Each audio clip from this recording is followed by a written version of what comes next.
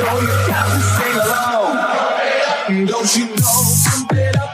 You got to pump it up. Don't you know? Pump it up. This is the Jason Cavness Experience, hosted by Jason Cavness.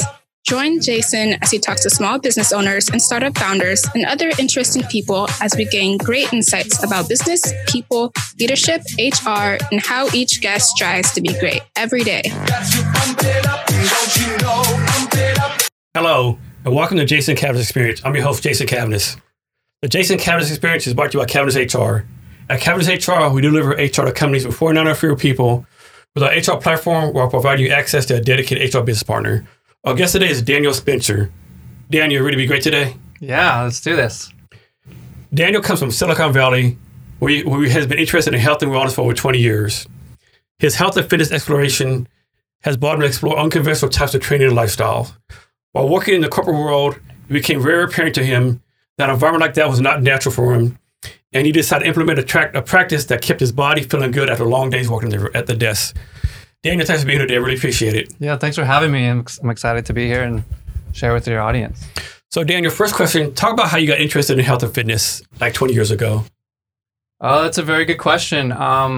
Something inside of me told me that we have the potential to, reach great objections. And so I felt like in my own practice, I wasn't able to reach that. And I was comparing myself to other people. And I felt there's something more I can achieve in my body. Like I wanted to know the proper way to eat, to move, to live, so I can do it for a long period of time. It wasn't about the short-term goals. It was about a long-term approach due to the fact that I had a lot of injuries.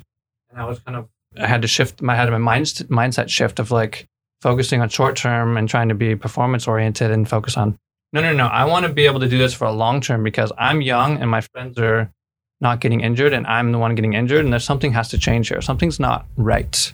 So I had to adapt and, really go inside of myself and say like, let's figure this out. And my first company was actually called Maximize Your Potential. I felt inside of me, I wanted to maximize this potential, my body, my mind, everything about it. So that came from nutrition to movement and all everything that goes along with that. Can you talk about your health before you did the switch? Was it like your poor health, eating badly? Like, can you talk about that? Well, it's just a standard diet. Literally, you don't, like, I was very picky, very, very, very picky. Like my mom and my family can attest. Like, I didn't want sauce on my spaghetti. I didn't want onions on my burger, like I was very, very picky. And I don't know why. It's just, I had these, idiosyncrasies that I just was very particular. And so it got to the point where I wasn't fully nourishing myself the way I could be. And so, yeah, that literally was like the big changing moment of like of comparing myself to other people, basically.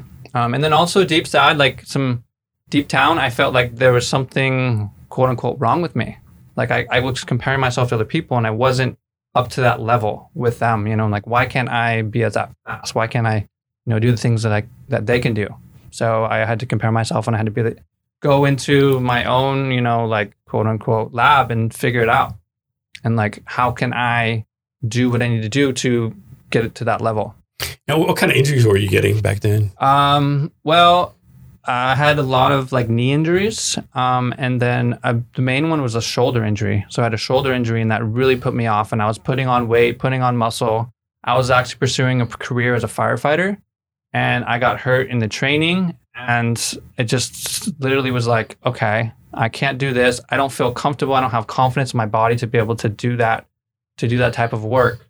And then also what interested me most about being a firefighter was serving people and being helpful to people and learning about the medicine side of things. And so it wasn't just about the, the rah-rah and the, and putting out the fire. It was also the community aspect of it and the helping and the healing people.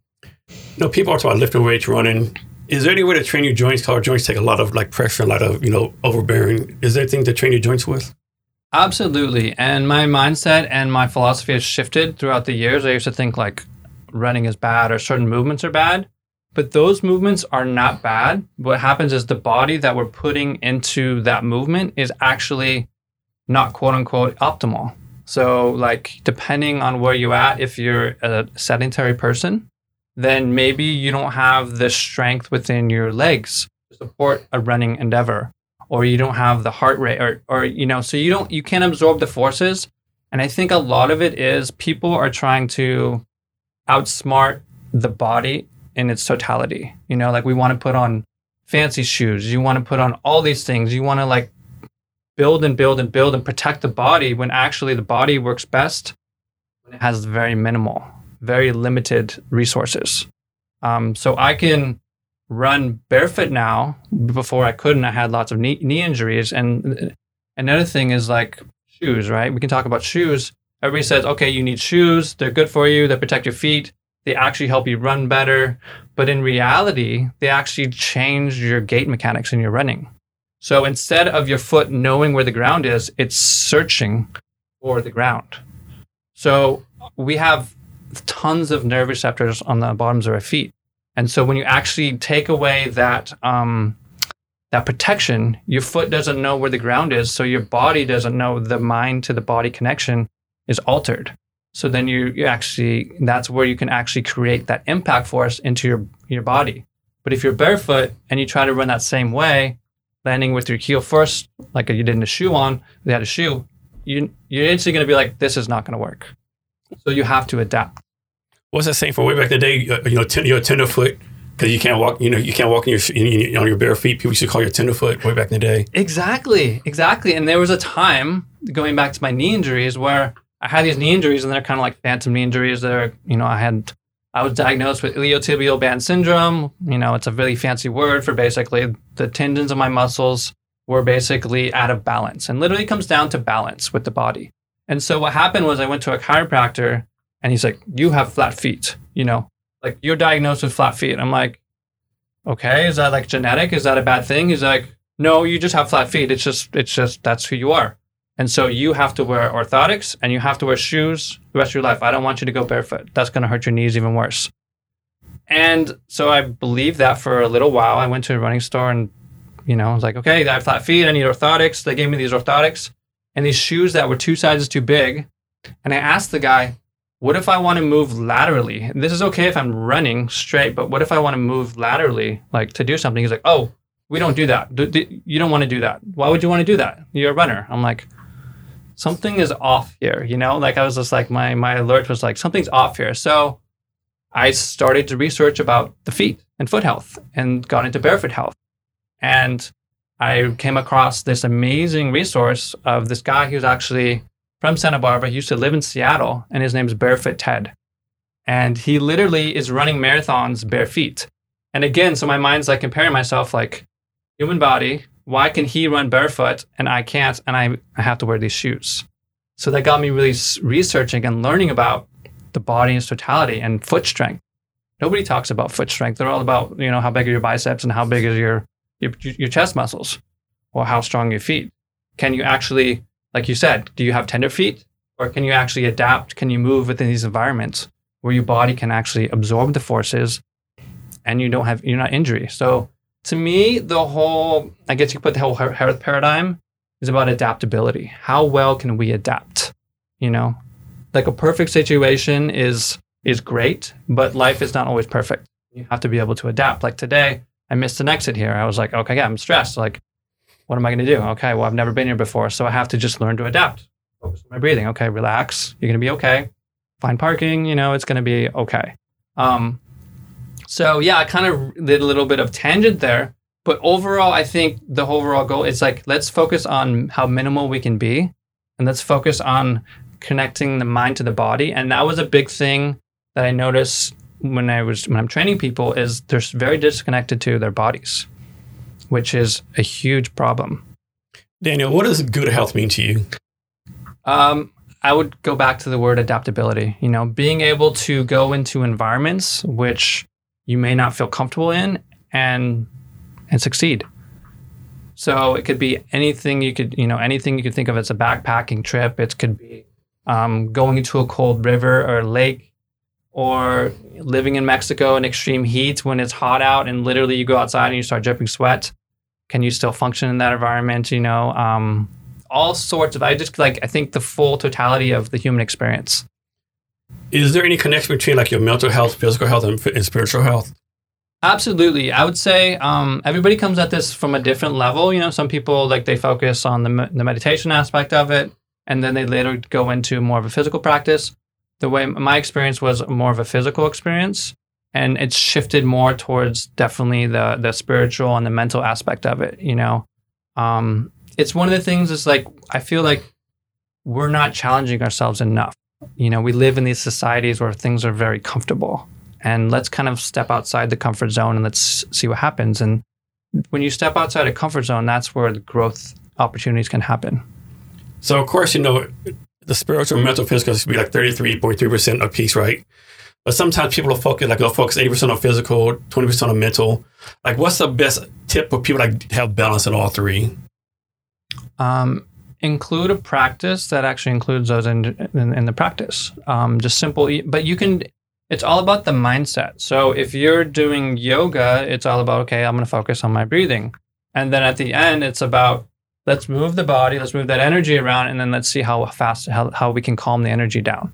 So it just goes down to a balance. And honestly, it literally comes down to how well you're connected to the day. Are you watching the sunrise? Because there's lots of studies, you know, I spend a lot of time learning about that, of what it does when the circadian rhythm of when you see the sunrise. Yeah, I've heard that before too.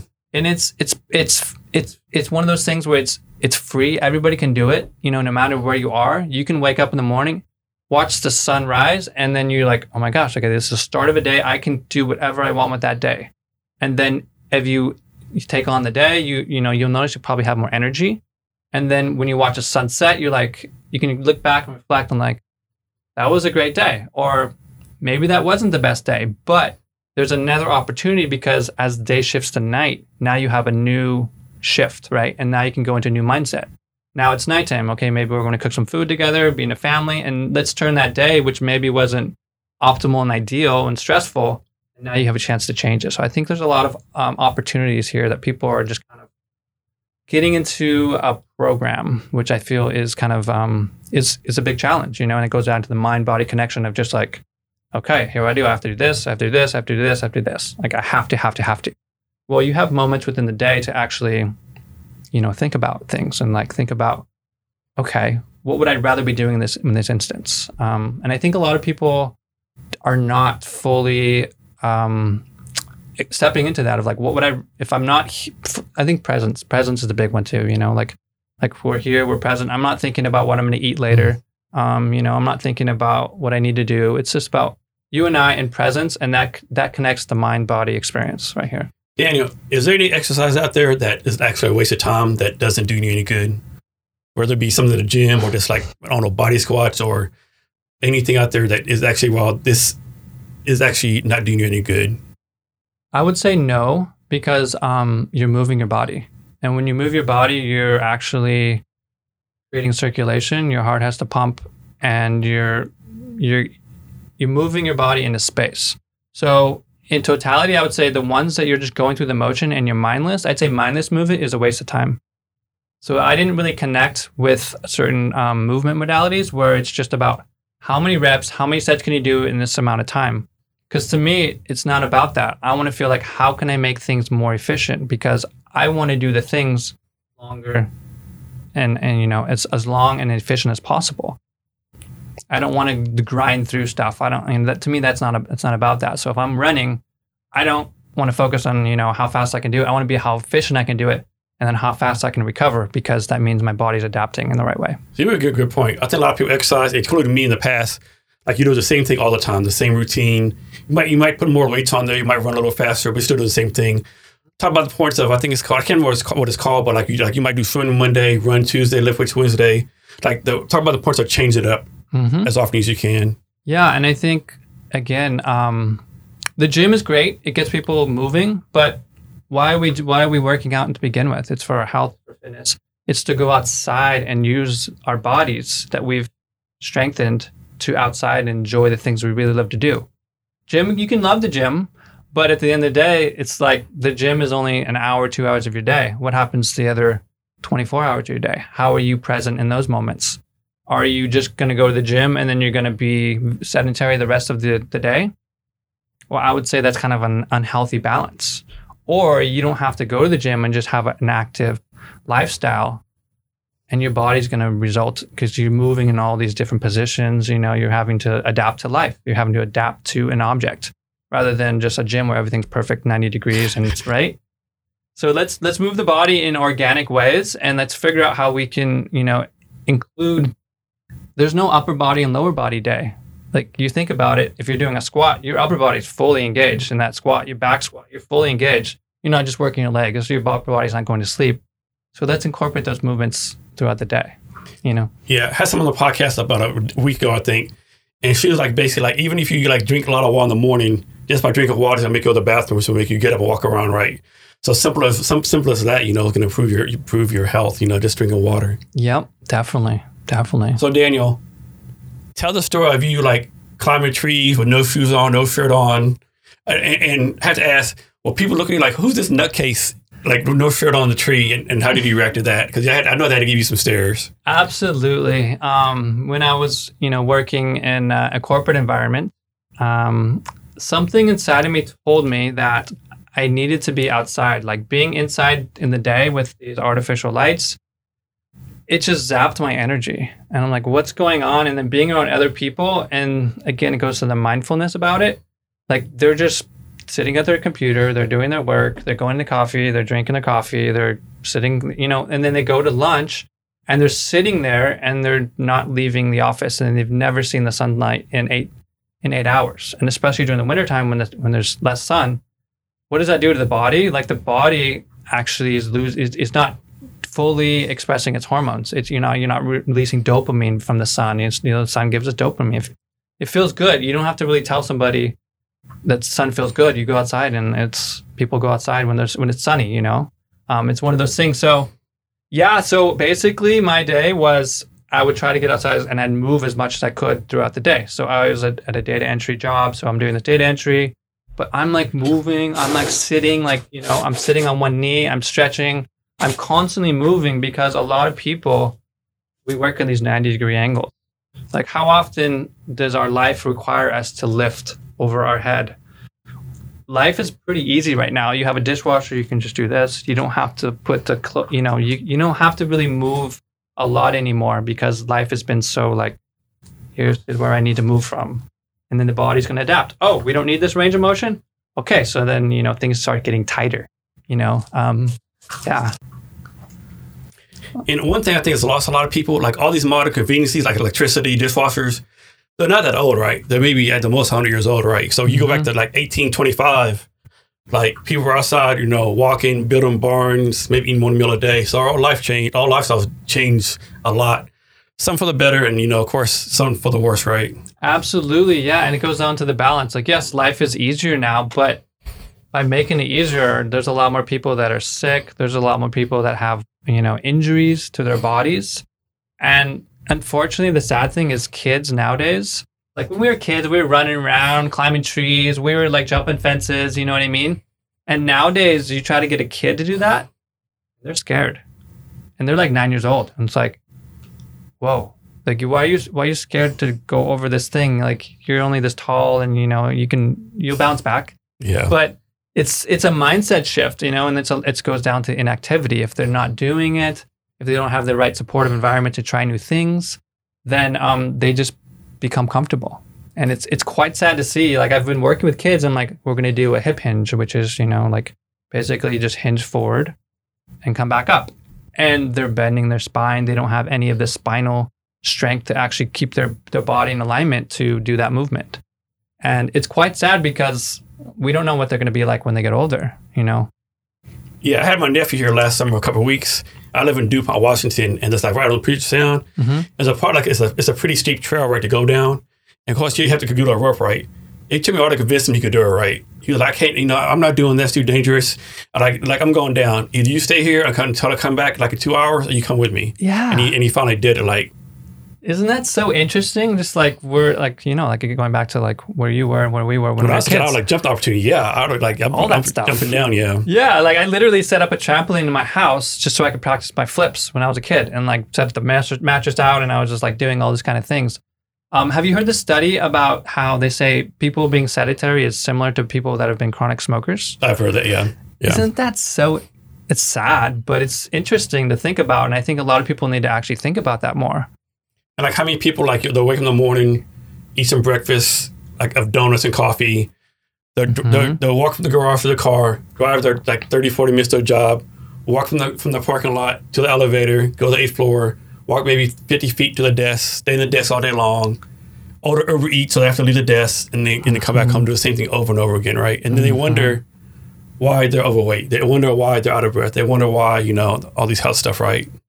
Exactly. And then but they look around and they have what they need. They have like all this thing. They have these things, that they think they need to be healthy. I could be wrong. I might be totally making this up, but I want to say I remember there's a study done, or maybe not a study, but something was done like on Roman history, and that like when they do like the not the autopsies, like when they pull the bodies from over Roman times, they do the studies that they're like cell genetics based ours right now. Like, so basically how we live now, how the Romans lived, they had the heart disease, and basically like Romans are like had a superpower of the world, had everything handed to them, right? So based on like genetics, like blood count, whatever you want to call it, scientific stuff, like we're matching them as far as health is, which is kind of amazing. This day and age, right? Yeah, we're playing the same patterns in history for sure. So are you still climbing trees and no shoes on, no shirt? Absolutely, and that's why I moved to Mexico. I was living in this Bay Area. Like you said, people would look at me like, why is this weirdo doing with his shirt off, his shoes off, and he's climbing trees and poles and or at least the Bay Area, you probably got some like, okay, this is Bay Area, it's normal here. Can imagine you were like, I don't know, like, Dallas, Texas, or, Memphis, Tennessee, or, True. And I had a small crew of people that were cool with it and they understood it and they could get it. But most people were just like, what's this weirdo doing? And like, but to me, it's like, and then that got me into climbing. And it's like, when you climb, there's more than just a physical aspect of it. There's a mental aspect of it. So you talk about the mind, body, and balance. Can I make this next step? That's too far for me. Do I jump to get there, or? And so what's happening in your brain? You're problem solving. So literally, you're turning your body into a puzzle. Like, okay, here's the object. Here's my challenge. Here's the goal. Everybody has the same goal, but we put the different body into it. And maybe I can reach farther than you can. So you have to figure out and adapt. Like, okay, I have to use my legs more. Yeah. Or so climbing to me is one of those things where it's a unique experience, and it does so much more than just the physical aspect of it. Or maybe if I go the way, it's going to take me 2 hours. If I go this way, it's only 30 minutes. What should I do? Mm-hmm. So talk about you moved to Mexico, and you had an event business down there, right? I did, yeah. So I moved to Mexico because there was an opportunity in... And what part of Mexico were you in? Sure. So I moved to a town called Sayulita, Mexico, and I had been there 2 times prior. And it just so happened I had a really close friend that had property there. And he put it this simply to me. He said, you can try this move out for 5 months. And if you like it, you'll find a way to stay. Or you can go back to where you're from and you can figure it out. And that simply, I was like, I don't want to live with regret of not knowing if I ever took that plunge to move to Mexico. And just stayed in that comfortable environment of the Silicon Valley. And I was, following appointments, training people. I was on their time, I was sitting in traffic. And to me, that wasn't what life was about. It wasn't about the fancy house or the fancy car. It was about the lifestyle. And that was more important to me, like the quality food and the community. I felt like also where I'm from, I didn't have a strong enough community of people that were like-minded enough to connect with.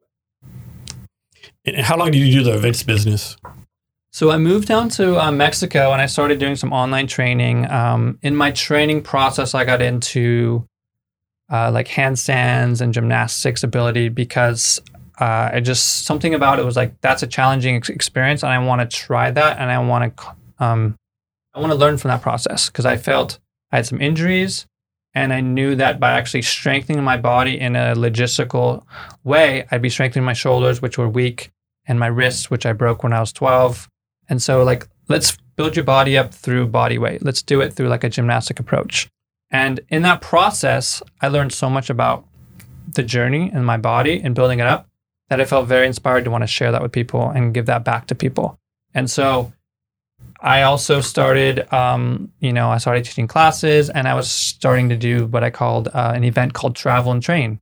Literally, You come to Mexico, you hang out with me. We're going to do some workshops, but we're also going to explore a little bit too. I'm going to take you to my favorite restaurant and we're going to meet the chef. Or we're going to do an experience down there in Mexico, which is called a Temazcal, and it's a sweat lodge. And you want to talk about a strong mental, fortitude. You're in this environment with people that you don't know. They're speaking a language you don't understand. And you're in a hot environment and there's people supporting you. And you just have to calm the mind and trust that you can do this. What's the advantage of doing that sweat lodge? Well, there's a lot of things that are that happen. A lot of it's circulation. You're moving a lot of energy. You're circulating. You're releasing a lot of toxins in that process. But also, it's the mindset, and it's the mindset of just being able to handle an environment like that where you want to get out of there as fast as possible. Like you feel like your hair is going to burn off your head.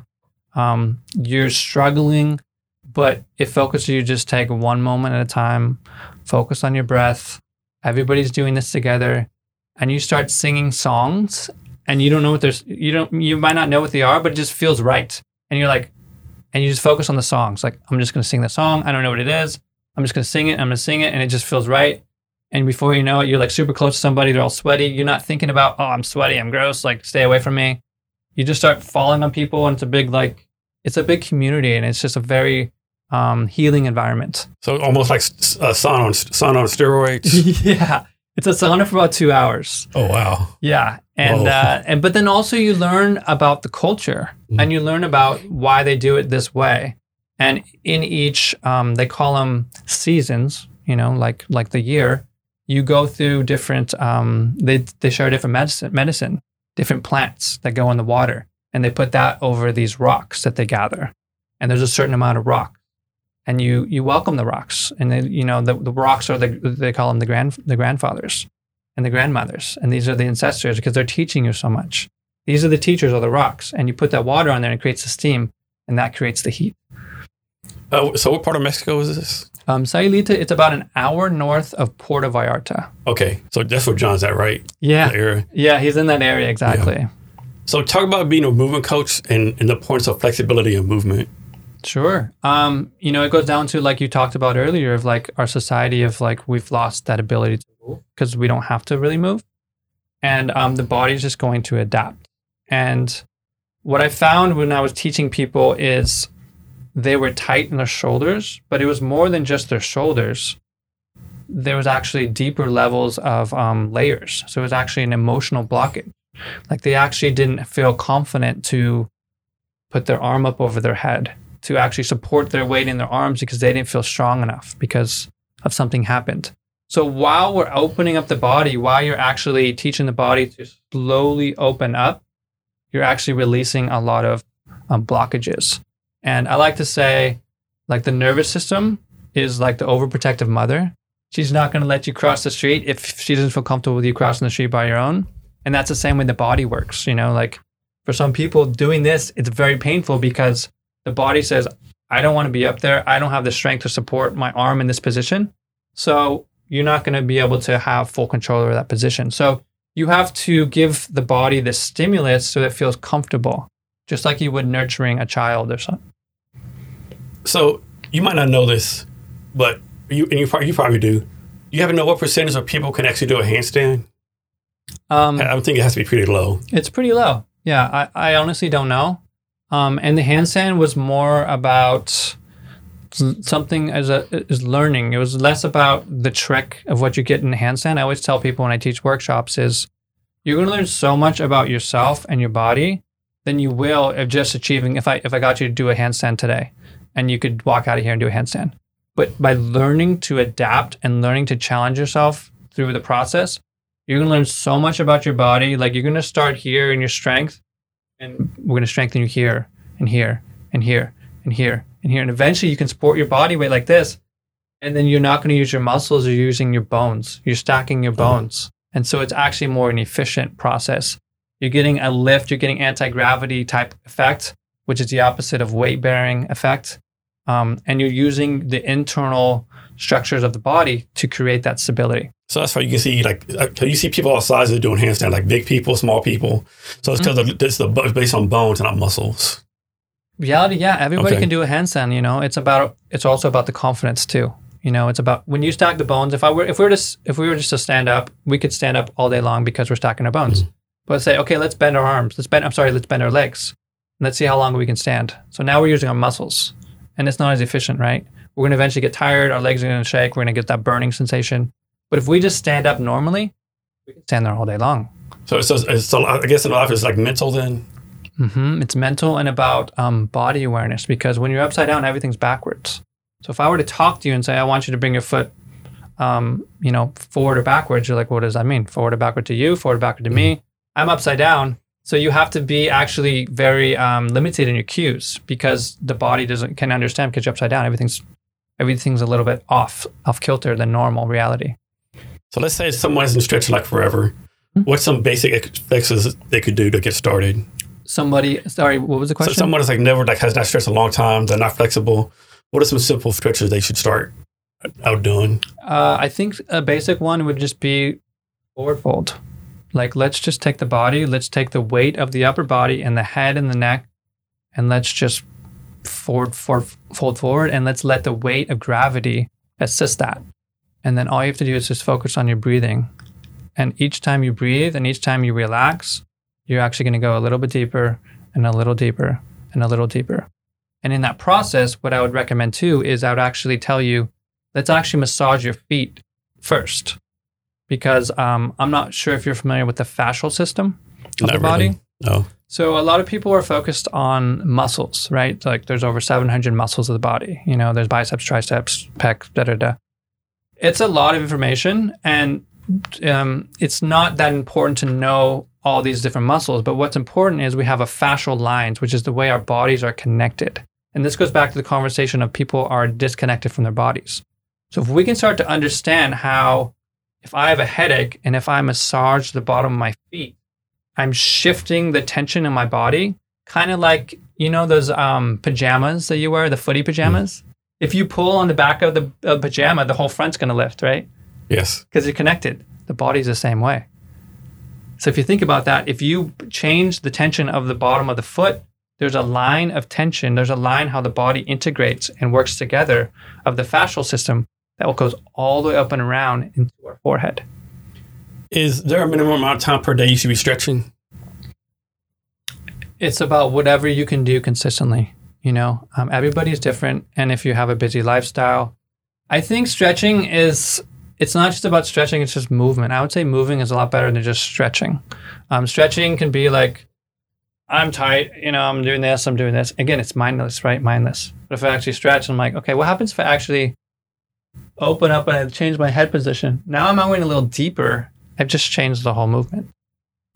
You know, we're still quote unquote stretching, but now I'm more mindful about it. So I'm actually able to get more information. My body's going to be like, oh, that feels nice.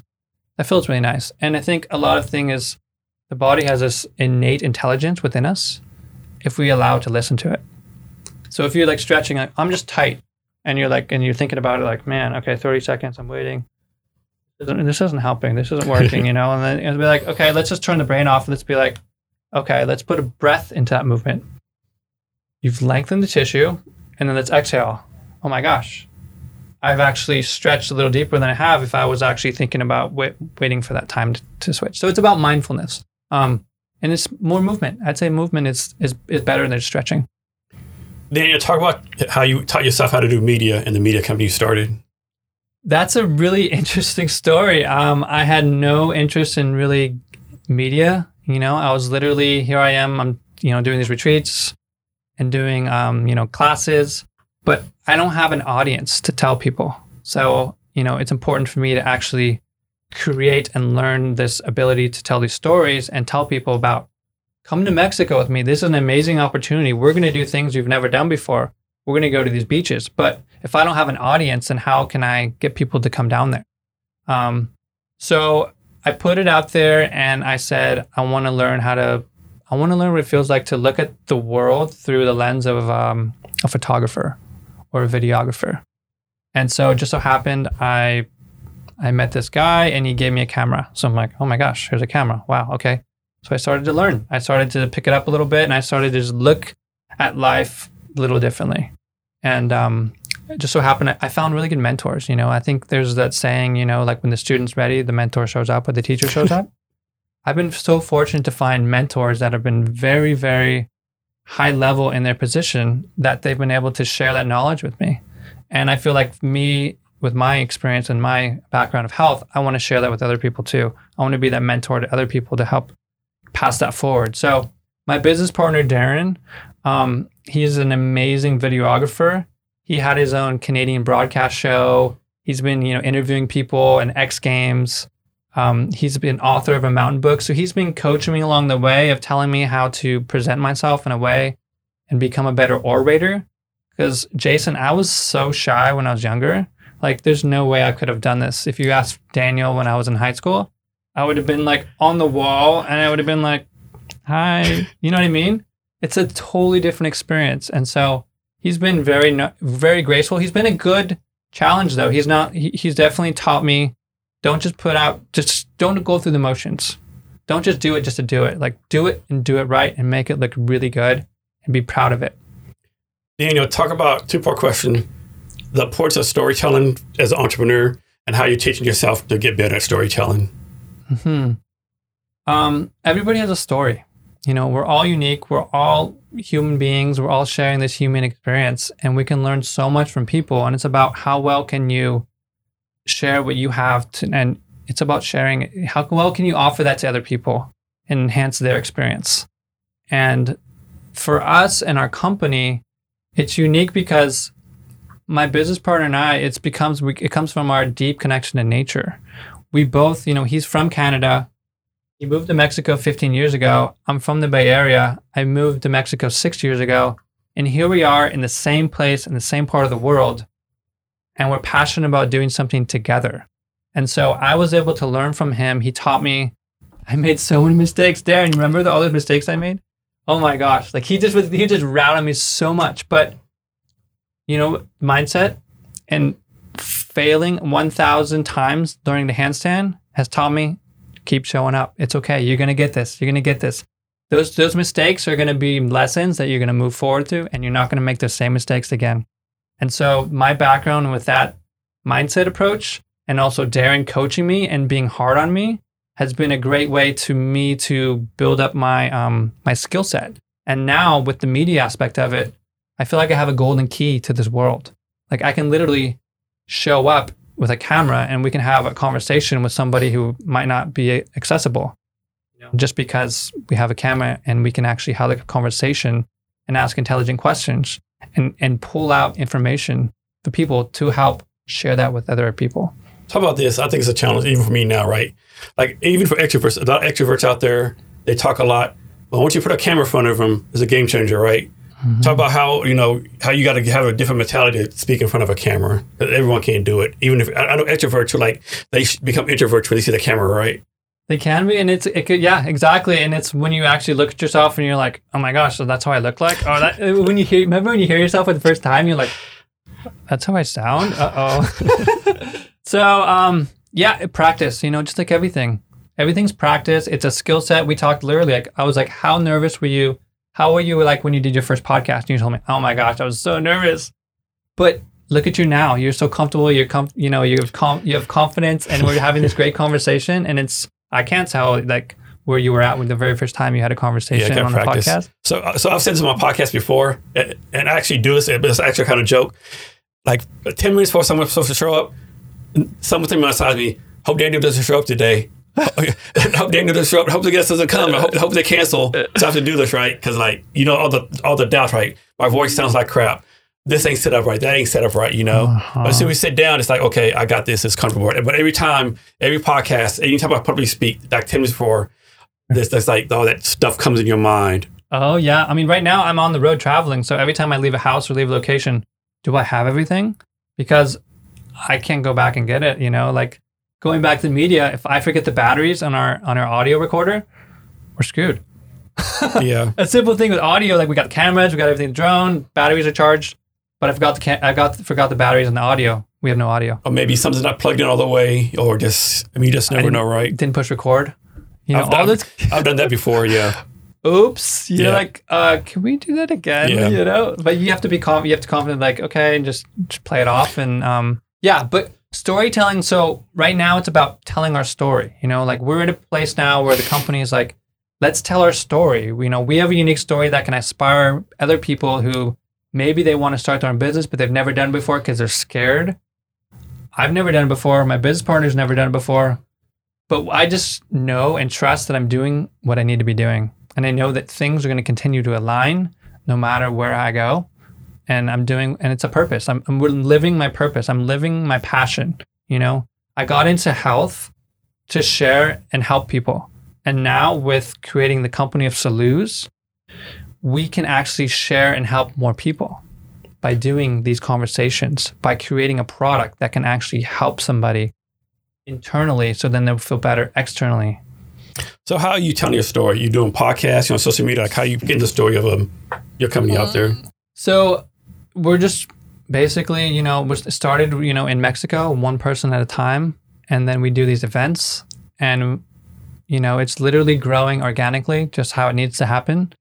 And I'm just trying to be as active as I can on social media. But one of the things I like doing is I like connecting people.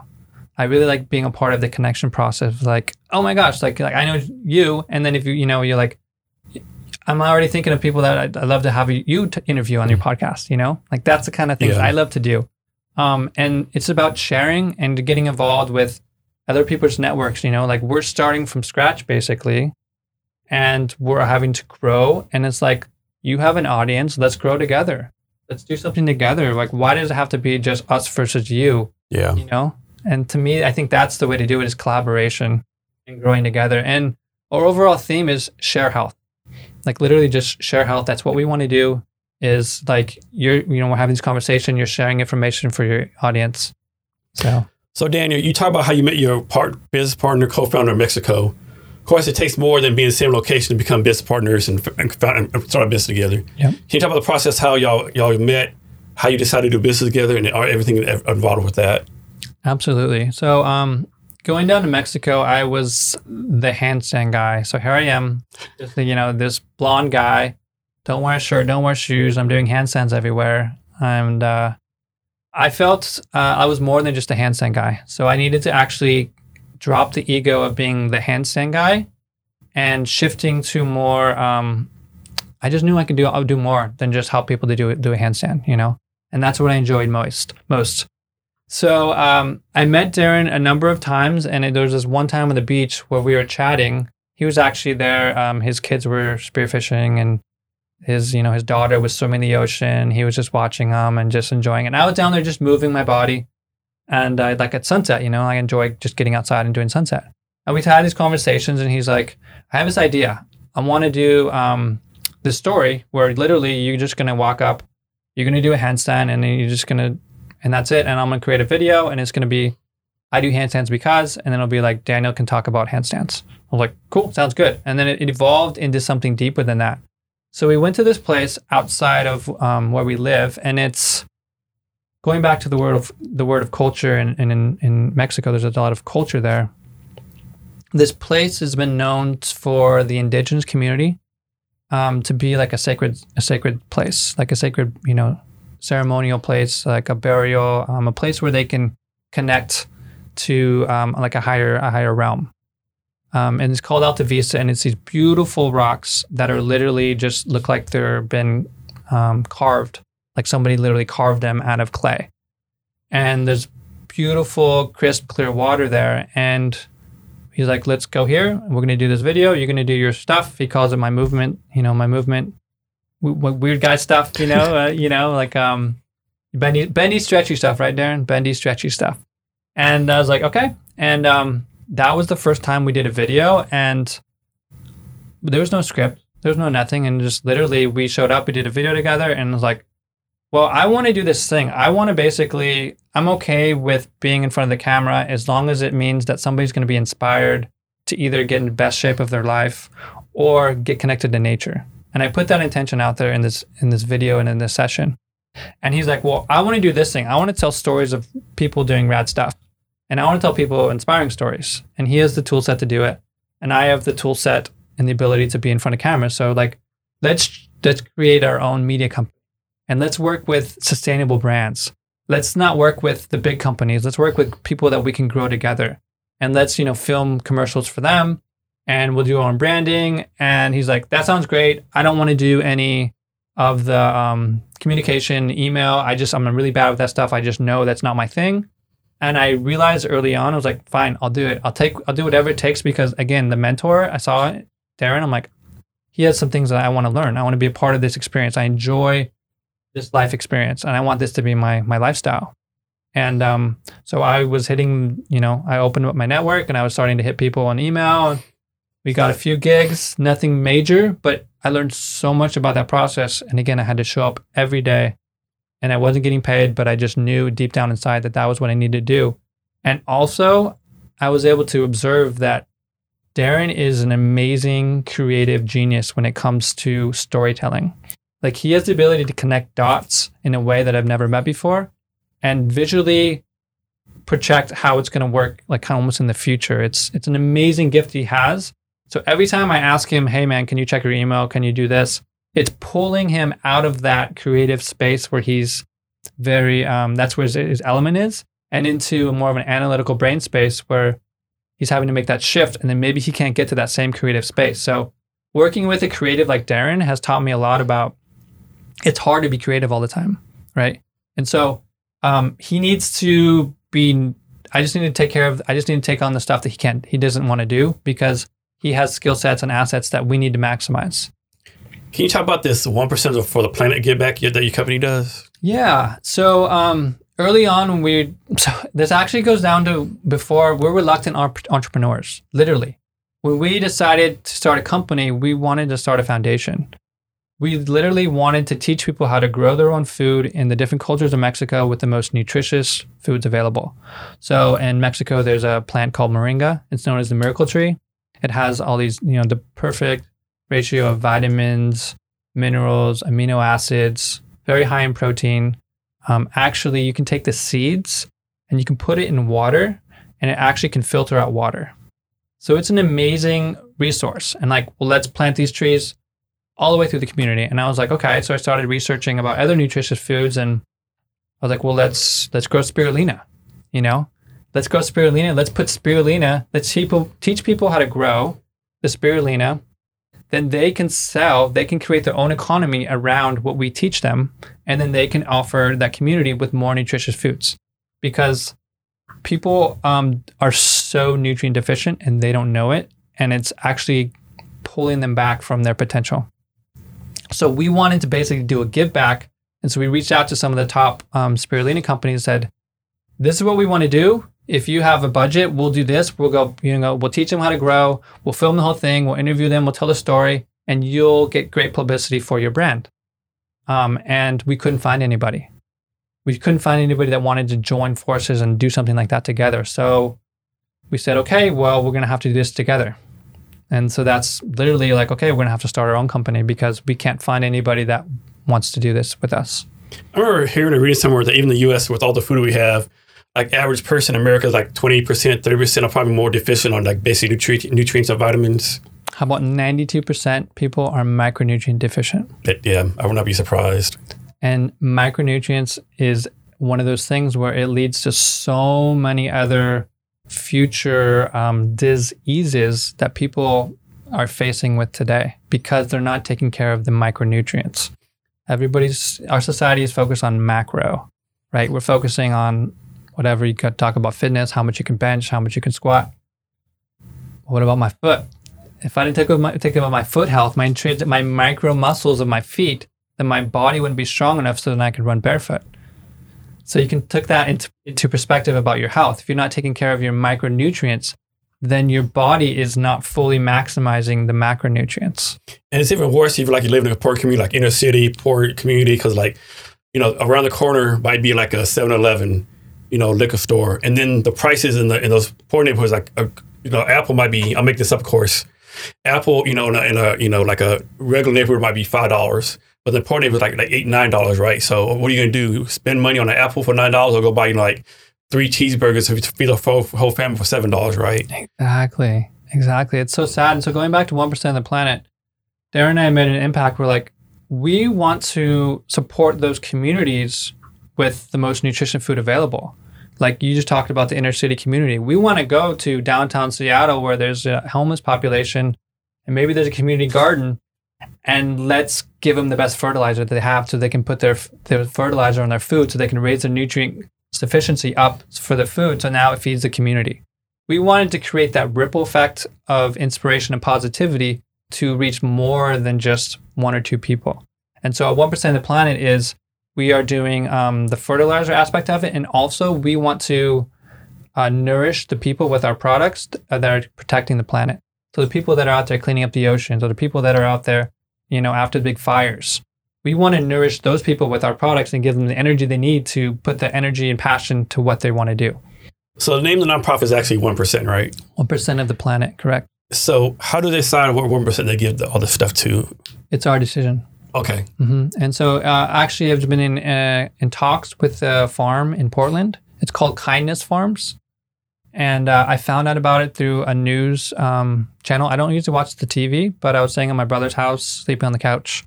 And this article came up, and it was about this farm called Kindness Farms, and they grow food just so they can give it to the people that can't afford good quality food. So we're going to be donating portion of our proceeds, the 1%, to nourish the people that are volunteering their time and energy to put love and energy into this food, so then it can feed the other people in the community that can't afford good food. How much do you know about food waste? I think there's a lot of food waste going on, especially in the United States. I don't know a lot. That's not something I really focused on, but yes, there is a lot of food waste. And I think living in a society at a place like, for instance, Mexico, where things are very simple, like, you go to the store and you buy an egg and an avocado, and how much waste are you going to have from that meal, right? And so, like, when you actually think about it, it's like, do you really need all this plastic? Do we need plastic around our bananas at the grocery store just so our bananas are together? Like, there's got to be a better way than that. Or do we really need to cut all the watermelon up and put it in plastic and sell it? It's really sad how plastic is in everything. And so in the journey with Darren, we started the media company, right? And now we're getting into an environmental movement. There's a woman down here in Sayulita, and she's very passionate about the environment. But she's to the point where she's going to basically, if you had plastic there, she would come up to you and she'd grab that plastic and she'd dump the water off your head. Like, what are you doing, plastic? And so literally she would yell at people for styrofoam. And in that culture, it's kind of like out of sight, out of mind. So if you have a plastic bottle or a styrofoam thing, you eat it, you're done with it. What are you going to do with it? You're going to throw it on the ground. That's just how it is. So we're going to this beautiful place in nature, and you're like, why is there styrofoam here? Yeah. And I started to, so this process was like, okay, so why are humans doing this? Why are we doing this?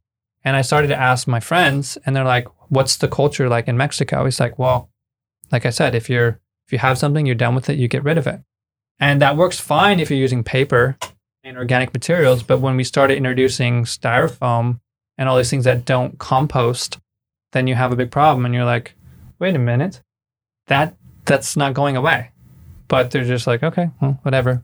And also humans are not wired for future threats. We're wired for the immediacy. So if there's a tiger behind you, you're focused on that.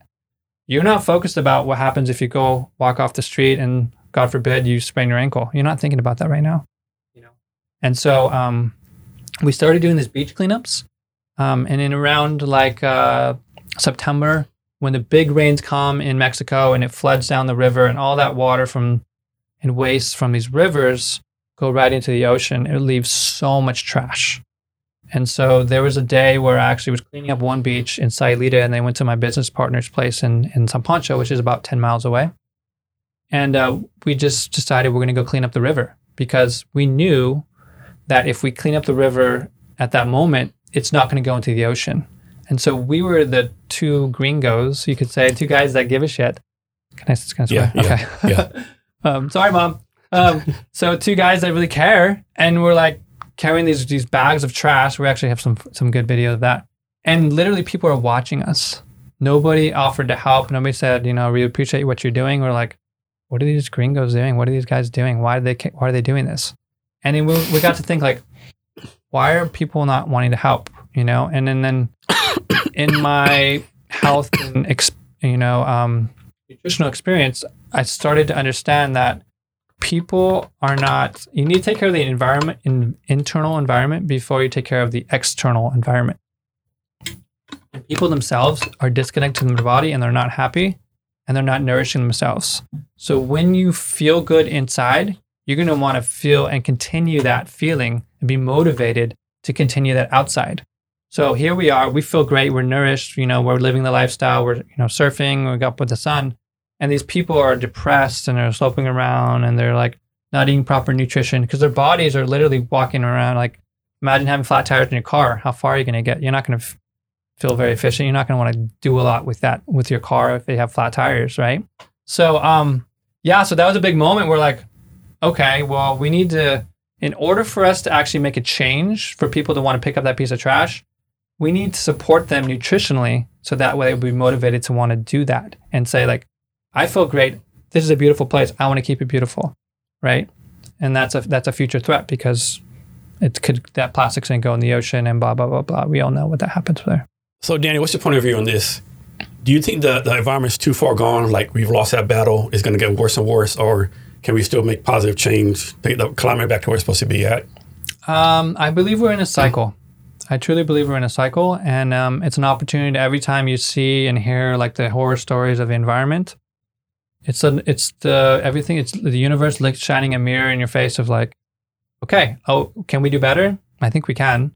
And I think if everybody just does a little bit better and focuses on doing something that's forward thinking and not just doing the normal and of playing the same program, then we can make a change. But do we need to completely change our whole lifestyle around it and everybody needs to quit work and everybody needs to go to protests? And go back to the 1500s and, no electricity, no bathrooms. I don't think anybody wants that. Well, no. I don't think most normal people don't want that anyway. No. So I believe we're in a cycle, and I believe that there's enough people that are waking up and understanding that we can do better.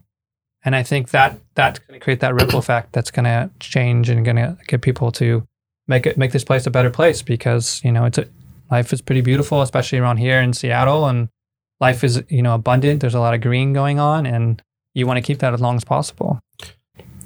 So, Daniel, talk some about natural medicine versus man-made medicine. Mm-hmm. There was a moment when I was, doing the traditional health. You have to get this physical and that physical, and I went to a doctor, and he said, "Your cholesterol is very high." And your breathing's very low. And I'm like, okay. He's like, are you like a runner? Are you this? Are you that? I'm like, no, I'm just active and I eat a lot of fatty foods. And what happened was he just looked at one number on the cholesterol. He didn't look at the total, the ratio. And the ratio was actually good because I don't know if you know much about cholesterol. There's two different numbers, and there's a good fat and a bad fat. My good fat was double the normal recommended rate. So if you did the ratio, it was actually in a good ratio, but he looked at the total number. And so he said, you have high cholesterol. I should put you on a cholesterol medication. I was like, seriously? Cholesterol medication? Because I have the right fat? And so at that moment, I questioned the whole pharmaceutical side of things. I questioned all that, the current state of the healthcare. And I said, I want to take responsibility for my body and my health. Thank you. I don't, But I'm pushed back. How many people actually do that, though? Not many. Not many, because we've given our responsibility to other people. We trust a doctor more than we trust our internal innate wisdom about taking care of our body. You know more about your body than your doctor's ever going to know about you. Your doctor sees for 15 minutes. You tell him some symptoms. He's going to go ahead and do his algorithms, and he's going to be like, okay, I think it's this, based on the data he grabs. But it's like, well, no, actually I just had a stressful event. I haven't been sleeping and all these other things. And it's like, and I haven't been eating, And what if the doctor does ask you the right questions and you forget to say something that's important? Because 15 minutes is only 15 minutes. Exactly. So natural medicine to me is about taking care of the whole body, because these natural medicines work at a deep level with the pituitary gland, which is the master hormone regulator of our bodies. And our bodies are literally hormone machines. We're literally chemical machines. You know, we have dopamine, you have serotonin. And so literally when you take care of the hormone, the source, your body's going to change in ways. I call it, they're called adaptogens. Like these herbs kind of fall in this category of adaptogens, where literally imagine a mechanic would go through your body and like tweak this and say, oh, we need to top off. You're a little dehydrated. Okay. So we're going to, we're going to pull some water out of your kidneys, for instance, or we're going to pull some water out of your cells and we're going to give it here. We're going to shunt some blood here. Oh, you injured your shoulder. Okay. We need to give more blood to that area. And then also regulate your liver, and your oxygen level and your alkalinity. And like literally, it's like a mechanic in your body that you don't have to think about. You don't have to be an expert about. And your body's and just the wisdom of the plant and the wisdom of your body work together. And you think about some of these herbs, they've been adapting on this planet for billions of years, depending on which plant you're talking about. So in that process, they've had to learn to grow, protect itself, survive, adapt, so thrive. And you take that wisdom and you put that in your body, and your body starts to be like, oh, thank you. Oh, wow, this feels great. Like all of a sudden, maybe you have high sugar, you have a problem with sugar regulation, and all of a sudden your pancreas is like, oh my gosh, thank you for that chromium, because now I don't have to work as hard to produce insulin. So, there's a lot of things. It's a more of a holistic approach. And going back to rather than stretching versus movement, it's like the overall totality of the movement. So it's like a movement approach versus a flexibility approach to the body and health. One thing I think about a lot is like how many experiments the human race did in the past, right? Like how many people ate poison ivy before they realized, I don't want to eat poison ivy. Mm-hmm. How many people ate poison mushrooms? Like how many people try to go pick up a rattlesnake, before they realize, you might not want to do it. Like, because think about the human race as millions and millions and probably billions of experience, right? Before we figured out, okay, we might want to do that, Yeah, exactly. And it's like you learn from your experiences. And so, the body is amazing at adapting. Like, honestly, it's incredible what the body can do, even with the worst situation. Like you said, people that don't have proper nutrition, they're still functioning. They're still, they still have a brain. They can still have a conversation with you. Some may not. But it's amazing how much we can put for our body and how much we can borrow from tomorrow for today, even though we don't realize we're doing that. But our body's like, okay, this is what has to happen. I need to make this happen. No matter what resources I'm pulling from for tomorrow that we're going to need, I need today. So we're going to give you today. The human body can survive in extreme heat, extreme cold. I mean, of course, it's going to suck the first day you're in the extreme cold, but eventually your body gets used to it, right? It kind of adapts and overcomes. It's not going to be pleasant like the thing you were talking about, either the hot thing you were talking about. Temescal. Yeah, that right there. And it's not pleasant, but your body gets used to it, right? Mm-hmm. And living in Mexico, it's humid. The summer, it's like literally walking outside and it's 92 degrees and it's 90% humidity. So literally, it's like walking around a sauna all day long. So imagine, and your body's just going to adapt, because what's happening is your body is releasing toxins in that process from the sweat, and you're not hungry because your body's like, I don't need food. I need to keep cooling down. I don't need to work harder to digest food. I just need to be as efficient as possible in these moments. And granted, when it gets hot, it's siesta time, which is beautiful. It's a beautiful thing. You wake up, you're inspired before it gets too hot. You do your thing, you do your movement, whatever it is you want to do, go surfing. And then daytime, it's peak sun. Let's take a nap. It's fine. Let's let the body rest. And you wake up and you have a second part to your day, and you can enjoy that day until the sunset. And then it's beautiful weather, So, the body can adapt in extreme environments. And I was fortunate enough to train with Wim Hof. Are you familiar with Wim Hof? I'm not. So Wim Hof has coined himself the Iceman. And so literally he has a very, very unique story, but he's figured out a way to use mindfulness, meditation, and breath work to handle his body in extreme environments. I'm talking about like being submerged in ice for hours. And literally like breaking ice in a lake and sitting in there and just going for a swim and doing like 80-meter swim. And like these crazy mental fortitudes that we don't think is possible. And most people can't handle doing a shower in 72-degree heat, right? Exactly. Or it's too cold in your hands. You're gonna you have to warm right away. You're gonna warm up the shower before you get in it.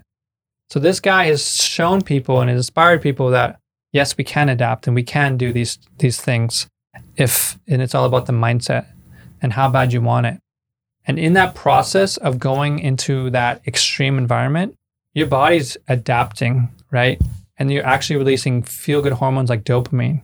And you're actually like, oh my gosh, like you don't enjoy that moment, but you enjoy the moment afterwards. Sometimes like you ask somebody who's worked out, it's like, do you ever regret the day you worked out? It's like, no, because I always feel better. But you regret going into the workout, but you never regret how you feel afterwards. And so that's how those experiences can actually motivate you to want to continue to do those and create those into a lifestyle. Yeah, when I was in the Army, we were stationed in Vicenza, Italy for 2 years. I talk about the siesta lifestyle, like everything's closed from 12 to 3. Restaurants open, right? Everything's closed from 12 to 3. And then you work from 3 to 5. Everyone eats dinner like 7, 8 o'clock, right? And it's just a lifestyle. Like you have a glass of wine with dinner, a cappuccino. It's definitely a totally different and better lifestyle, I think. Yeah, it's just beautiful. And being down in Mexico, I really put that in perspective. Like, for one, like being in the ocean, to me, has been some of the best experiences I've had because you're one with the ocean. You don't have anything else. Yeah. You're not thinking about your car. You're not thinking about what you're eating. You're not thinking about the bills you have to pay. Just you and the ocean, that experience, and it's the most minimal experience you could have. And especially if you're catching a wave, like body surfing or surfing, you're just playing in this amazing environment that you have access to. And then after that moment, you're going to take those feel-good hormones, that feel-good emotion of catching the best wave of your life or just catching a wave, and you're going to carry that into your life and your day. Just the sound of the ocean is so relaxing and peaceful. Mm-hmm. They've actually done research that just looking at the ocean, the blue of the ocean, actually changes your body and your chemicals to actually calm your body down. And also learning about photography. My friend JP Stones is an amazing photographer. I've learned so much from him. Great mentor. If you look at horizontal lines, they're much more calming to the body than vertical lines are. So the ocean is all about the horizon. And so just looking at that, you're just like, and then you talk about, we haven't talked about this, but taking your shoes off and getting grounded and what that does to you. You're actually feeling the sand underneath your feet. So now your body's getting stimulus outside of these smooth surfaces that we are involved in and we live in.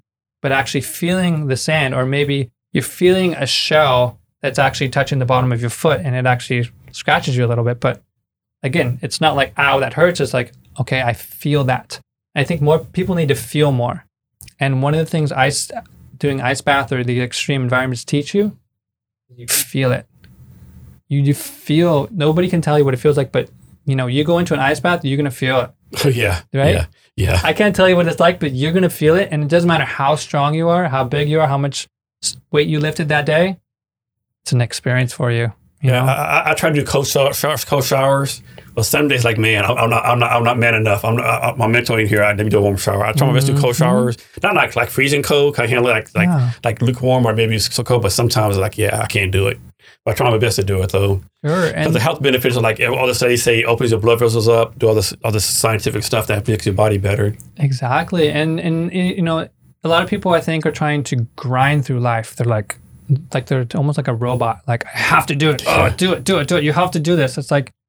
You just said, you just described it perfectly. You're like, no, I just don't feel like today's the right day for that because what happened yesterday, maybe you're stressed, maybe you were stuck in traffic or caught in a car accident and you just feel a little bit off.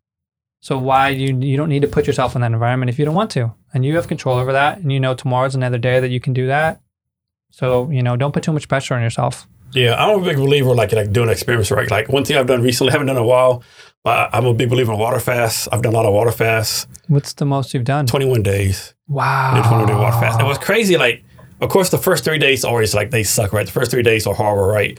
But in my experience, once you get day 4 or 5, it's like, to me, I get more focused. I'm not hungry, right? But like day 14, day 15, ketosis takes in, you feel the body burning fat, and you're losing weight. And it's so more focused, right? Isn't that interesting? And then like you just said, like, what did you learn about yourself in that process? Like you learned, like, were you thinking about food the whole time? And no.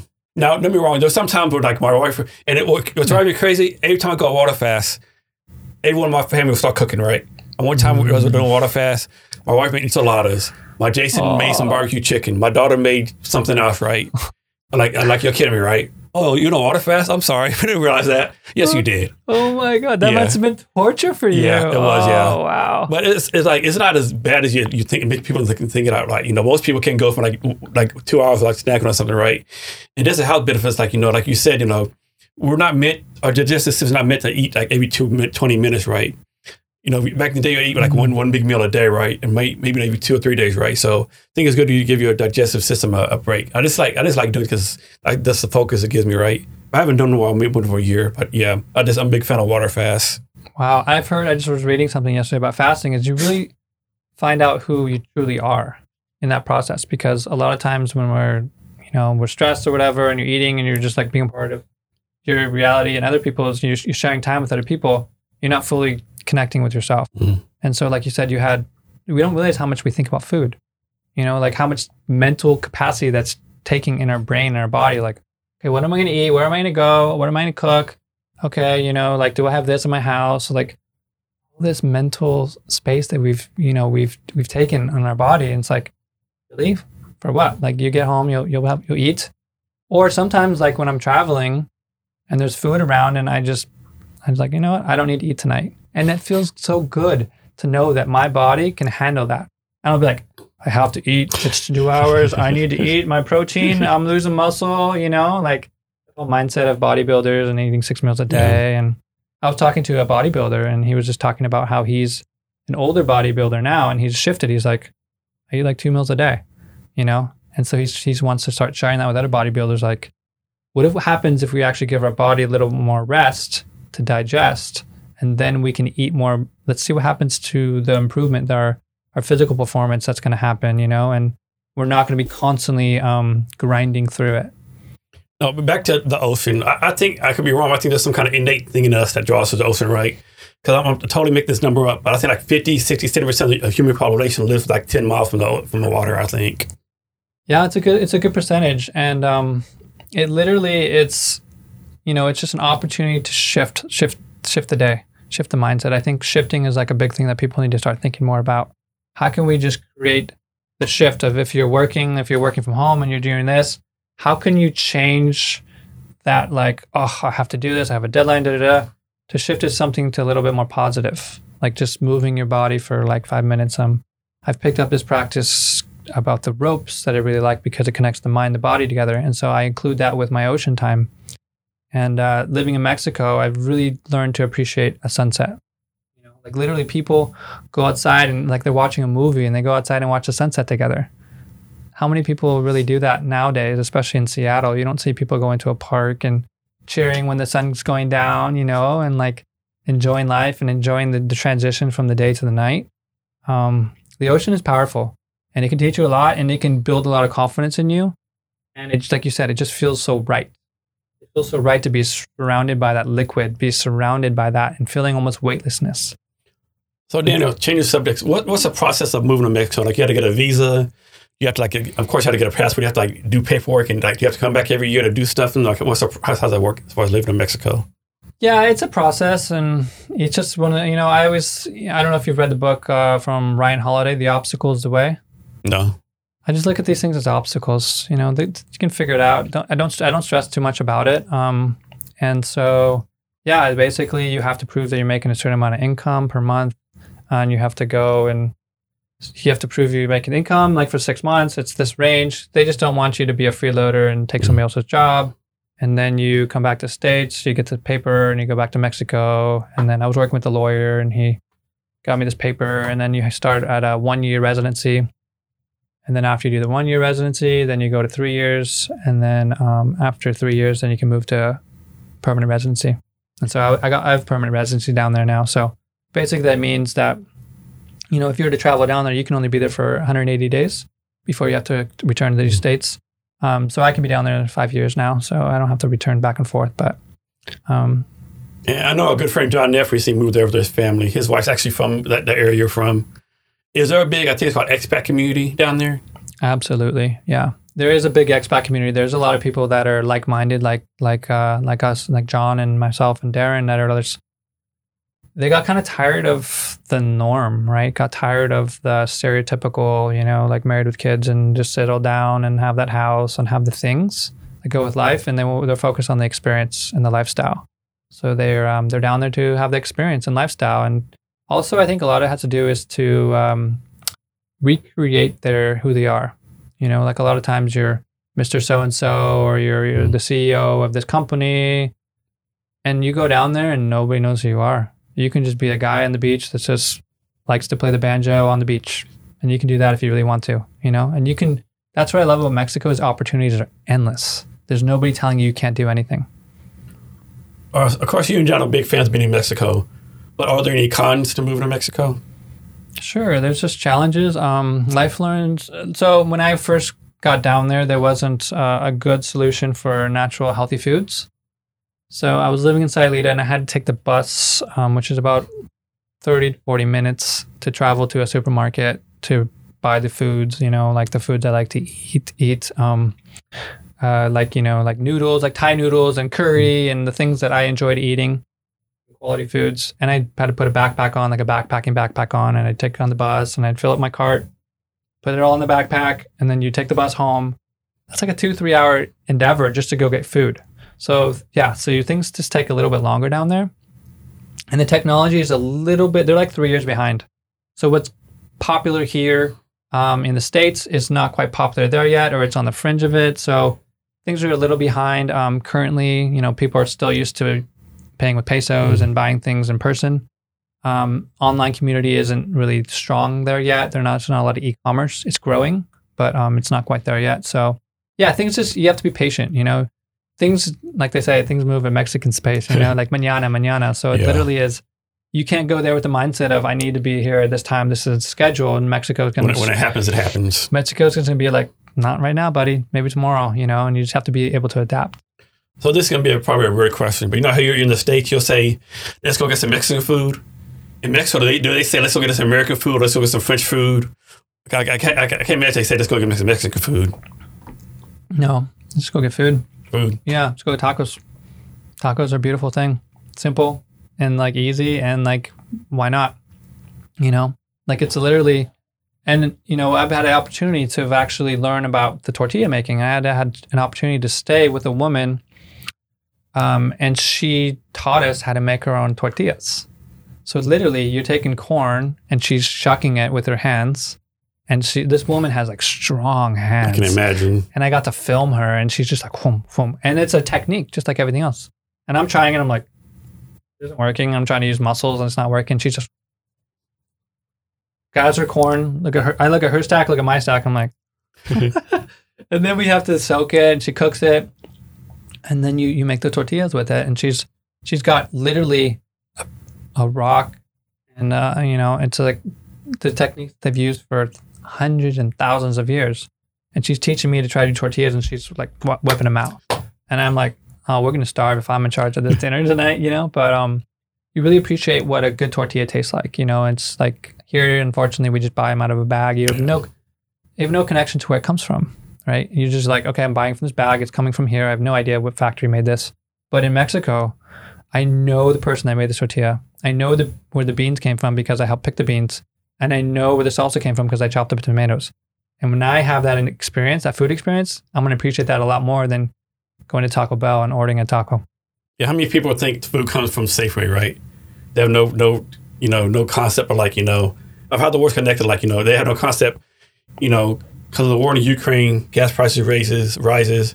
Because the gas price rises, diesel fuel costs more, it costs farmers more, and it just goes on and on. And most people, why might ribeye steak go from $5 to $8? This is BS, Exactly. Like no concept of anything. Mm-hmm. It's really sad. And I was actually, in 2017 was a big year.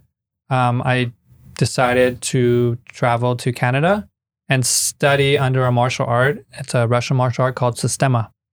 And I was there for a month, and literally we're training twice a day in an environment where there's no padded floors. The walls are made of wood. There's open doors and open windows. So you're in this environment. It's in Canada, and it's in the cold of winter. And here I am from Mexico, talk about an extreme like environmental shift. But I learned from this woman who was a medicine woman, and she basically could connect and walk around the forest, and she knew exactly what the ingredients are and how they would work, and she'd made these salves together. And she literally said, the biggest thing that I can share with you is connect to your food. So if you think about it, like for instance, maybe you have some tea at night, you buy it from a bag, you put it in there. Do you have any idea where those leaves came from? No, who made it? no idea, no clue. But if you actually say, okay, I don't know where this came from, but I'm going to do the research, I'm going to look at it, I'm like, oh, this is what chamomile looks like. Oh, that's kind of cool. Valerian root, wow, that's pretty flower.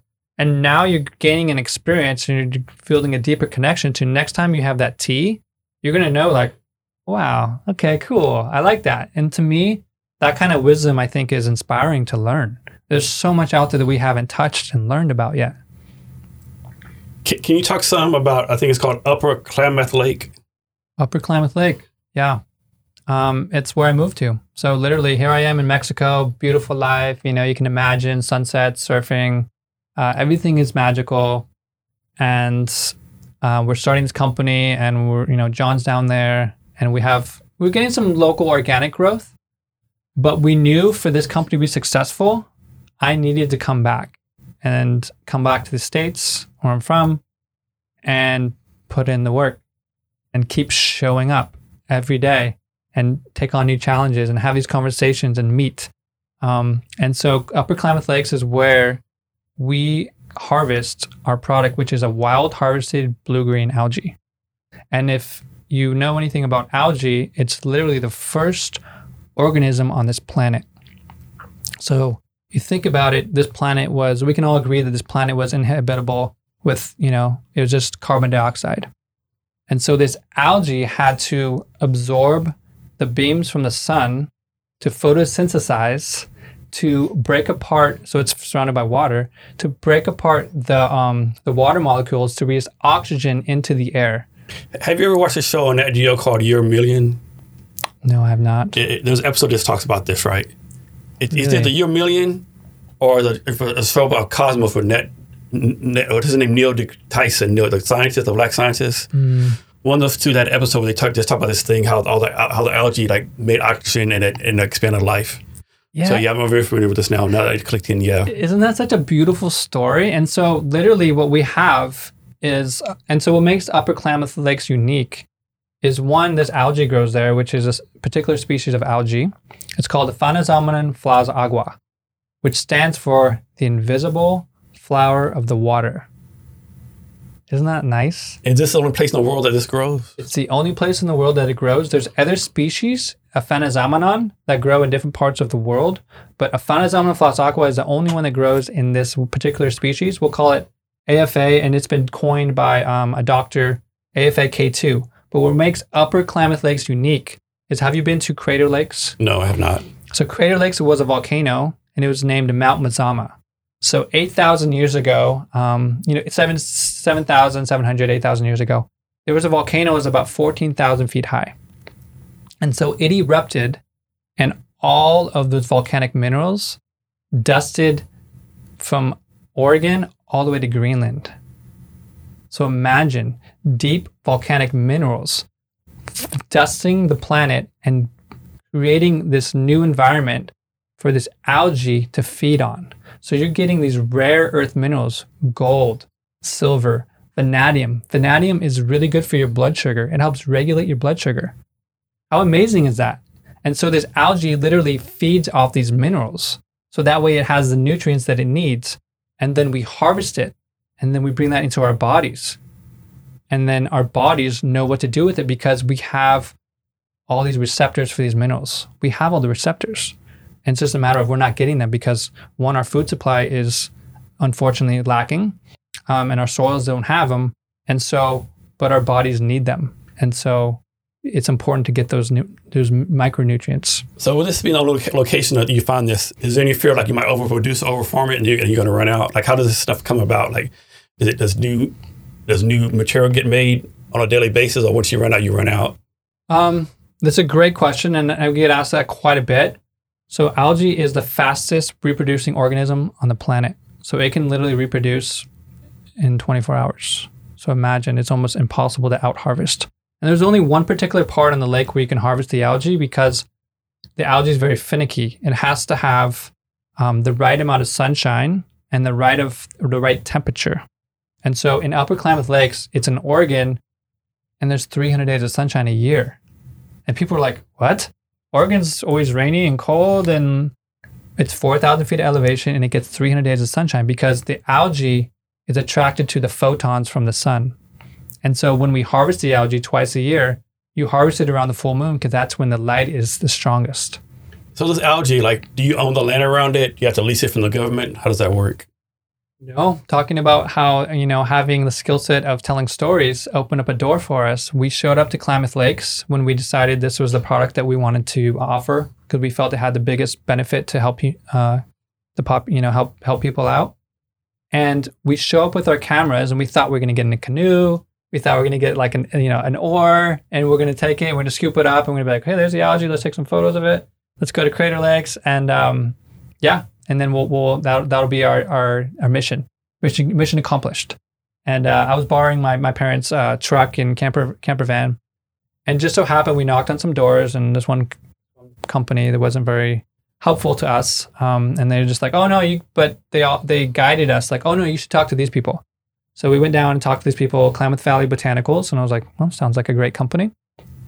We went and knocked on the door, and we said, oh yeah, we're looking for, Shannon is his name. And he's like, oh no, he's not here. He'll be back around 4. And this was like around 12. We're like, okay. So we started driving around the area, came back, and we showed him our products with our branding on it. And he was like, cool. You guys want to go for a boat ride? We're like, yes. So here we are expecting to be on a canoe and like an oar. And this guy takes us on a boat. He's like, all right, guys, like dunk a boat. Let's go. We're going to take these guys out. We're going to show them the lake. So he shows us the lake. We have our cameras. We're interviewing him. Everything's great. We're like, this is magical. This is amazing. Oh my gosh. And he's like, okay, guys, well, where are you guys staying? I'm like, well, we have our truck. We're just going to go find a campground or a hotel. He's like, no, you stay with me. I have that house right across the lake. You're staying with me. And we're like, okay. So here we are, this guy we've never met before, 3 companies on the lake that harvest this algae, and we're staying with the guy that's been harvesting algae for 25 years. Talk about mentorship. So now I'm like, and we stayed in partnership. We had great relationships, and he loved what we were doing. He loved that we could tell stories. We created a great video talking about the whole harvest of the process. And when we were there, we shot the most amazing shots that he's ever seen of the harvesting process. He's had people come up, over like probably for the last 10 years trying to shoot the harvest. They never get it right because of the weather. Here we are, show up the first time. Don't call him, no appointment. We show up with our cameras, and it's the most perfect, serene environment for shooting. Perfect light. There's no clouds. So everything is lined up correctly, like perfectly. Absolutely. And so we stayed in contact, and I told him where we're at. We went to Mexico, and I'm like, I'm coming up there. Is it cool if I stay for a little bit? He's like, stay as long as you want. That was in November. I'm still there. I have the product there for inventory. I'm working with his team right now to help us, build up fulfillment. I have an office there where I can literally stare at the lake right across from me, and I have a room there, and everything is and I have all the algae I can possibly want. Can you talk some about the process of harvesting the algae and getting it to one of your bottles? Sure, it's a unique process because the cells are so delicate. And there's a plant cell, and then, like plants, you have to digest the cell wall, right? So you need to exert energy to digest that to get the nutrients out of it. This cell wall is called a prokaryotic cell, and this is the first organism on the planet because it adapted so it didn't need a cell wall, so it could actually reproduce faster. And so its cell wall is actually made of omega-3s and fatty acids, which it had to produce to survive the extreme environment. So this is algae has been evolving for 3.5 billion years and has been figuring out how it can survive in these harsh environments. They call it the Arctic desert out there. And so what they figured out is if they can lift the algae out of the lake so they don't disturb the cells, because these cells are very delicate and the nutrients inside are the gold. They can lift the algae out of the lake and they put it on this process and then push it to a barge and then they pump it through membranes so that way it keeps the cells intact and they drain out the water and they wash it in that process.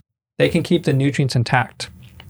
So once you've harvested it, you have it on your barge, you take it back to shore, you need to get it to dry. Because right now you have, 3% of its algae, the rest is water. You don't want to be shipping all that water to Utah, which is where they dry it. And they dry it at this special place where they dry it for 4 minutes at under body weight temperature. And do you know what that means? It means the enzymes are intact.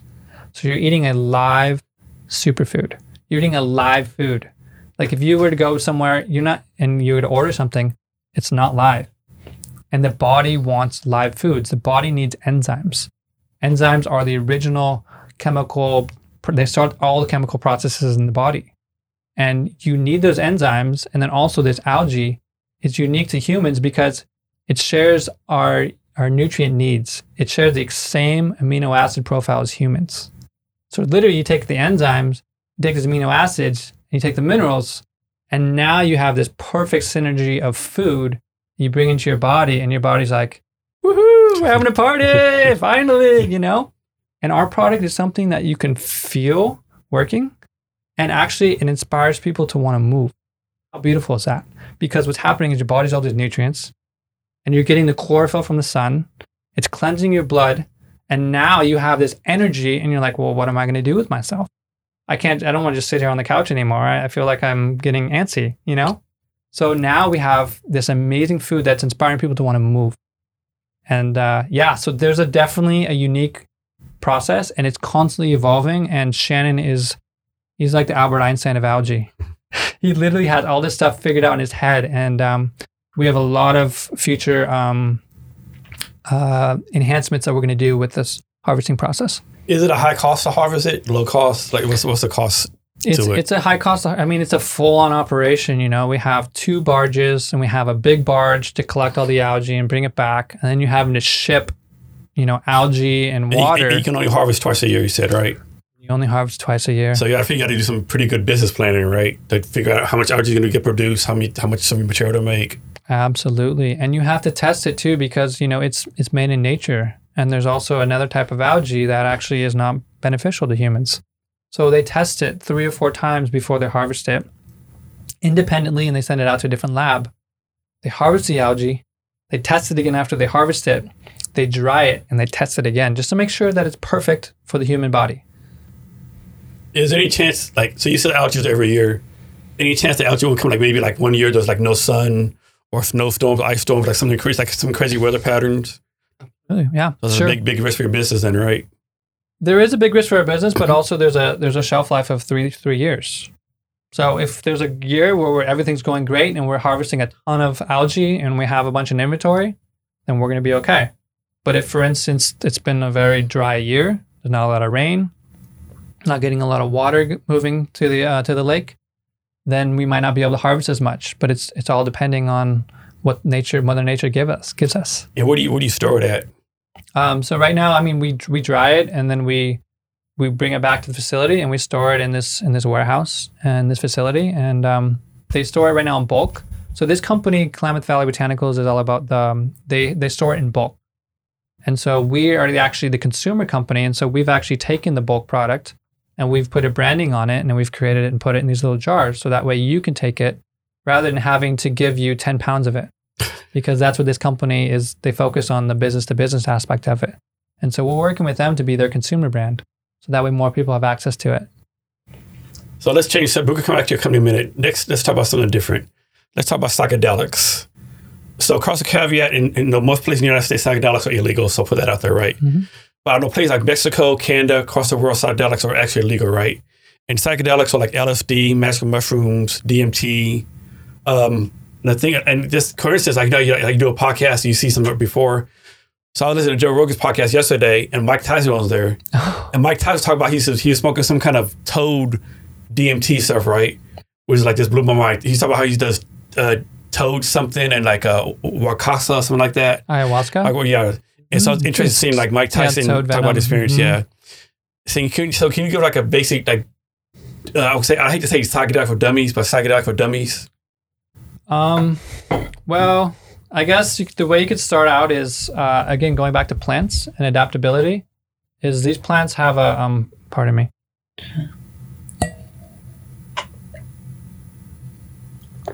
These plants have an ability to communicate to our bodies in a way that we can't comprehend. So like psychedelics can actually recreate new nerve growth patterns in the brain.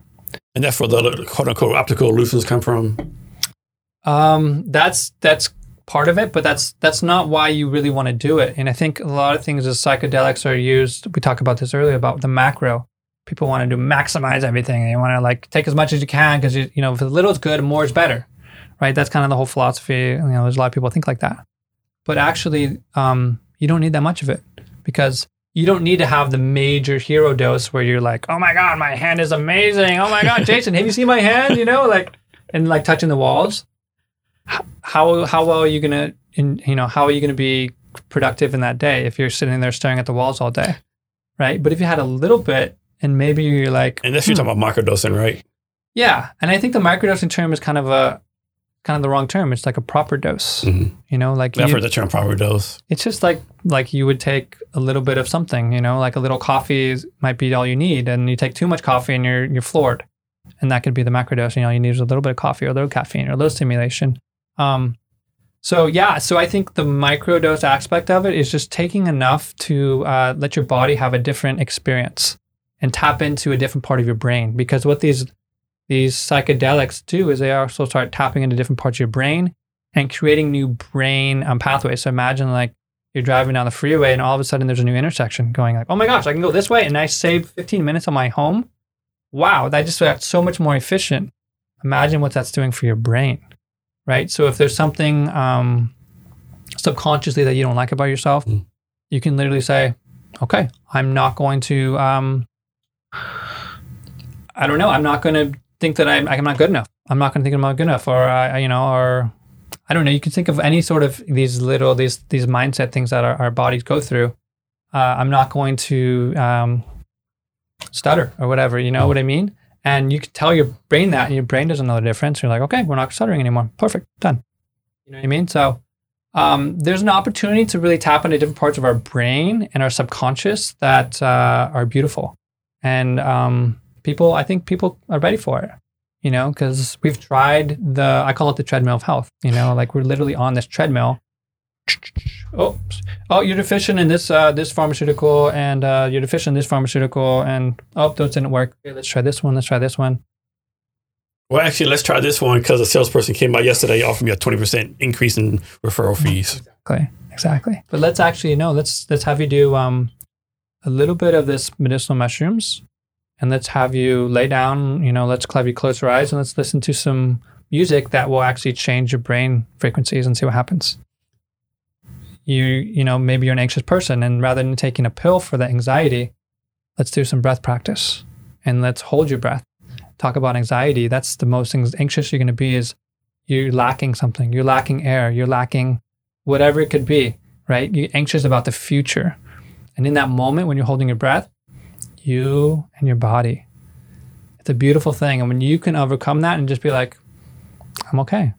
Everything is okay. I can handle this. My body knows what to do. That's a beautiful thing.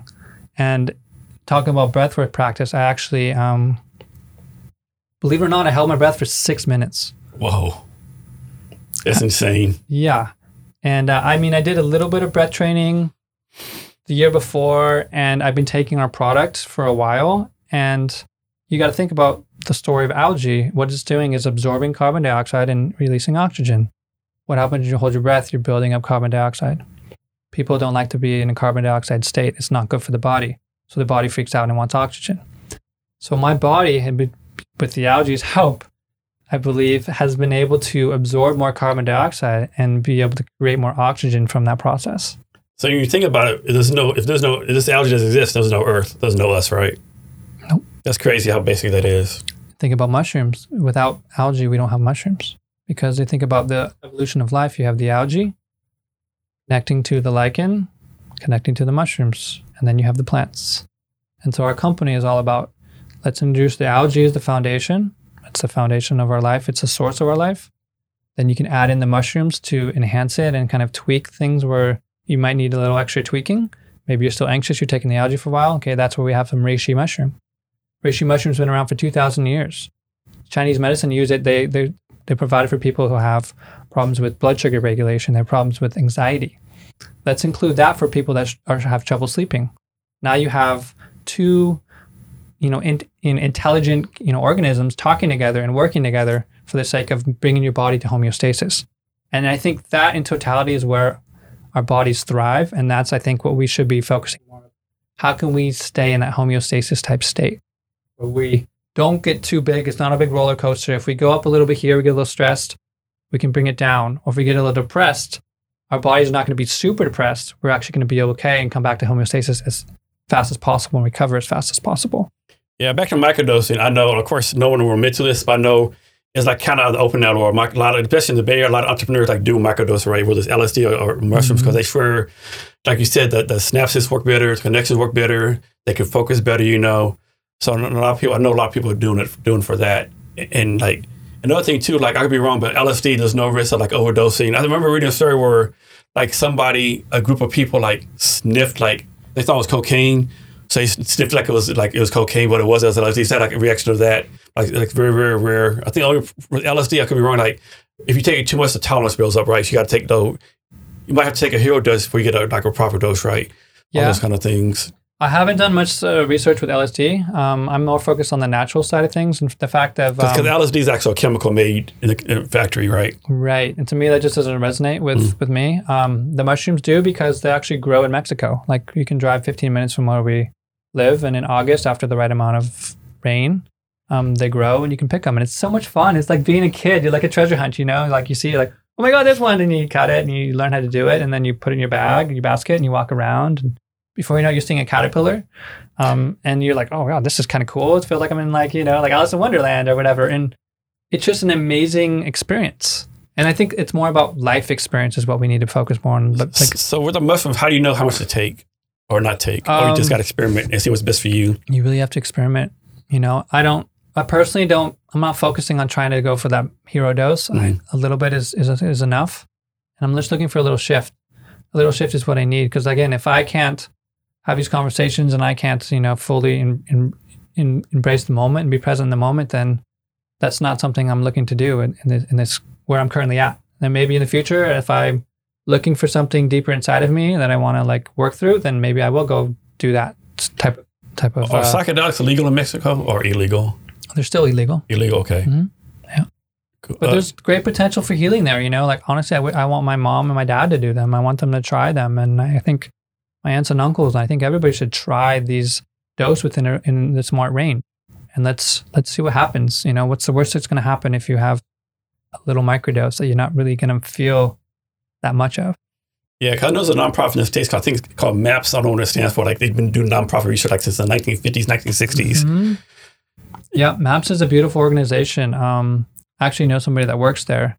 And I actually had somebody that was staying at my house that was working for MAPS as well. And it's amazing the research they're doing. And it's great to see that they're putting that research out there. I have a friend that I met down in Sailita, and his name's Neil Markey, and he now became CEO of Beckley Retreats. And he basically does retreats. So he's an Army Ranger. So he's lived that lifestyle that, that you can relate to. You should probably have him on your podcast and have these conversations more about psychedelics. And so he brings these people that are veterans that are just kind of struggling or they feel like they've lost their way. They don't have their tribe that they felt when they were in the Army.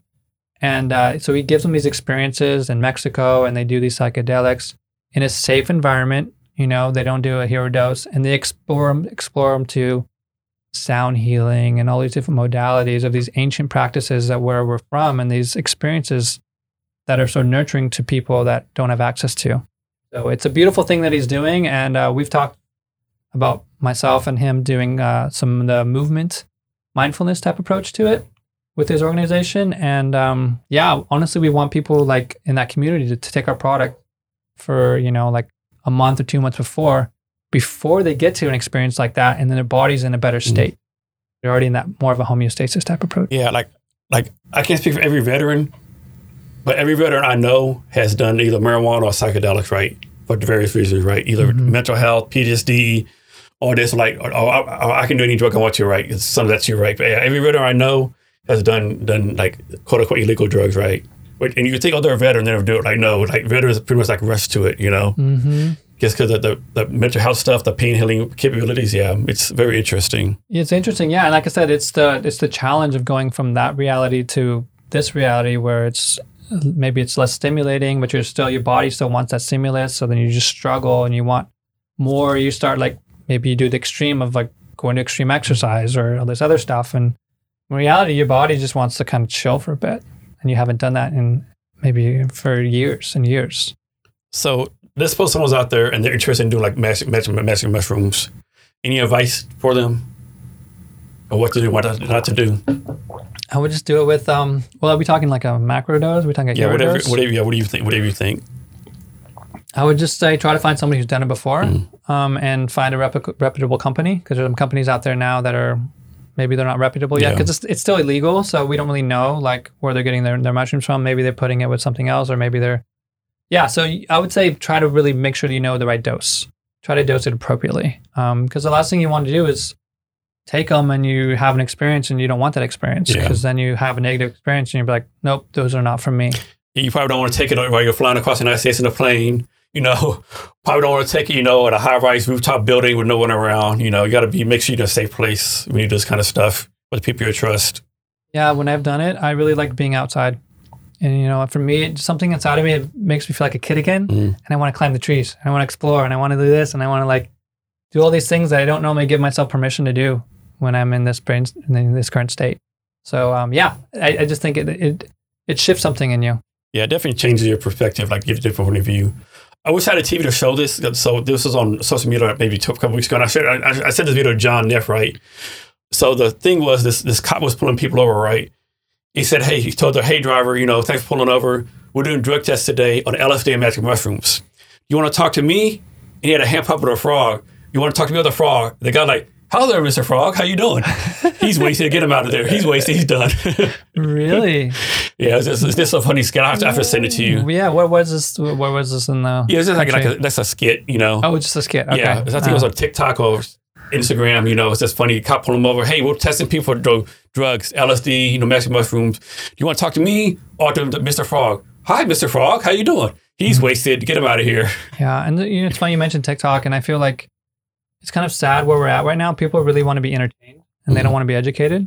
And so with a product like ours, we can't literally say take this, feel better, we can, but let's actually educate somebody. Let's tell them where it comes from. Let's tell them a beautiful story around it. And every time you take it, you're going to be like, wow, I'm taking something that's been in deep earth minerals that's been growing and adapting for 3.5 billion years into my body. I'm going to appreciate it a lot more. And another thing too is the nutrient level of this product is the equivalent of 1 pound fruits and vegetables on this little spoon. Wow. Imagine that. So you talk about people that don't have access to really good food. You give them this and they're giving their bodies so much nutrients they haven't had in years. And it's a low dose. It's not that much. Daniel, can you do a real quick deep dive on each one of these? Sure. Yeah. So this is our blue-green algae, like we've talked about. And then I have the reishi mushroom, which we briefly talked about. And this is a tincture. And one of the beautiful things about this process was I'm working with an herbalist, and I get to be a part of the whole process, the creation process. I spend about 2 hours on the phone with him every week. We talk about our formulations. We talk about what's going on. I learn more about the product, learn more about the medicine, learn more about how he's done it. I visited his house. We've had dinner together. It's so inspiring to know that I know exactly where this product comes from. So this is a reishi mushroom, and it has organic sugarcane alcohol. It has coconut glycerin, which makes it taste nice. So a lot of times people take a tincture and it's full of alcohol. And if you're an alcoholic and you're trying to get through alcohol, then you don't want that taste. So the coconut glycerin does a really nice job with that. And it's double extracted, meaning that you boil the mushrooms at a low temperature for like 4 hours, and you take that solution and then you actually tincture it in alcohol. So there's 2 different properties of the mushrooms. So you're getting both properties of the mushrooms. And so next we have this product, which I'm really excited about. It's called Vital Source. And, I've never seen anything like this before. So this is like a creation that I like put in my head, like, I want this. And we did the research about these unique ingredients and was like, yeah, let's do it. And then we talked to the herbalist. So it has pine pollen. So how many people think pine pollen's a nuisance? Well, actually, it's the multivitamin of the forest floor. You think about it, pollen pollinates the whole area around it. So all the bugs and all the bees and everything like that can take that pollen and the nutrients and go do what they need to do. So pine pollen, and it actually has phytoandrogens. So literally it helps kind of build the building blocks of testosterone. And then I'm sure you've heard a lot of men are actually low in testosterone, yes. A lot lower than, when our parents were growing up. So pine pollen is a great resource, and you're actually going to feel like a little bit more like vigor, So it's really nice to take before you want to do those heavy squats or whatever you want to do. Or if you want to make love to your partner, you're just going to feel a little bit more primal instinct. Cordyceps sinensis is a beautiful one. It actually grows out of caterpillar larvae in Tibet. How amazing is that? Literally, we have access to that. And so the person that we're working with, he went to Tibet, I think it was like 25 years ago, and he got the genus species of this cordyceps, and he came back to the United States, and he's been growing cordyceps, and he's a leading cordyceps expert in the industry. And so we're working with him, and he's been able to provide us with the products. And literally, it looks like little, like French fries gone bad, like French fries, and then there's like a little bit of a head to it. Ashwagandha, Ayurvedic herb, and it's really good for recovery, hormone regulation, and I took it last night to help me go to sleep. Before this podcast, I was nervous, So it was really nice, and then you also feel, it just helps you kind of calm the nervous system down, but it also helps regulate your hormones. And then we added in nettle root. And so Seattle, there's tons of nettle around here. People are like, oh my God, I got stung by nettle. But it's beautiful, beautiful medicine, and actually has a lot of protein and minerals. And when you pair it with the pine pollen, it balances out the testosterone and the estrogen. So then you're getting a really nice synergy of ingredients. And then we paired it with cinnamon and ginger. And so those two are known for their circulation properties. It's a really nice tasting tincture. Why don't you try some? You want to try some? Yeah. Yeah. So we just shake it up. And then what you want to do is you just want to unscrew the top. And then all you want to do is take the plunger, dip it in. And that's going to be one serving. And you want to put it under your tongue and let it sit there for about 15 seconds. So how many experiments did you have to do before you got all these like matches correct? Well, my herbalist is genius. Been doing this for 40 years. Oh, wow. Yeah. So it's just a matter of, he's like, okay, let's just do this. I've already done this before, and I know these ingredients. And he's never really worked pine pollen before, so that was a new one for him, which he was excited to learn. So what'd this do again? So that one's our vital source. So that's going to give you a little bit more energy. Okay. And so you'll notice, maybe you'll be like, okay, let's kind of go after this podcast, let's do something. How'd it taste? Tastes good. Nice, yeah, huh? I liked it. Yeah, so it's one of those things where it's important to have something that you're going to want to... So when you take new medicine, like, man, this is going to taste like, like bitter something, or like sourdough, or like something horrible. Yep, exactly. So we wanted to make that taste nice, because it's a new habit you're creating. This is the first time you've done tincture, maybe. So there's a new habit. We want to make sure it's something that you want to continue to do. So we'd recommend with a new habit, you want to actually take it and put it somewhere where you're actually going to be using it. So maybe you have to brush your teeth every night, so maybe in the morning after you brush your teeth, you take it. Or before. So it doesn't matter if you take in the morning or nighttime. Any recommendations on that when you take your stuff? I like to say that one's kind of in the more before exercise, before movement type approach, or if you just need a little bit more energy, that's a good one. And then we also have a focus product, which is using the wild harvested blue green algae, and this is another one that I created as well. And it includes the AFA, it has lion's mane. Have you heard of lion's mane? I have not. So lion's mane is another one. It's like, it helps with the brain. So it's literally like a brain food, and it looks almost like a brain. These mushrooms look like a brain or like a cauliflower. And so literally it helps and creates the nerve growth factor of your brain. So it helps your nerves grow. And you add that with the psilocybin, and now you have, your nerves are growing, and now you have new connections to your nerves, and now you have a beautiful synergy of a brain pattern. So the lion's mane helps you focus. It's also calming for the gut as well, the brain-gut axis. And then these three, and then also last is called Mucuna parens. And actually, the reason why I created this formula is I was doing some research, and I listened to a podcast from Jonathan Huberman, and he was talking about dopamine. And when you have a good dopamine balance, everything's just a little better. Everything's just a little bit shinier. Things start flowing in life. You're like, normally hitting the red lights, everything's a little greener. These ideas start coming along. You start meeting the right people. And so dopamine helps with motivation. So then you're like a little more motivated to want to do something because it feels good. So this Mucuna parens has L-DOPA in it. And the AFA actually has precursors of the neurotransmitter dopamine.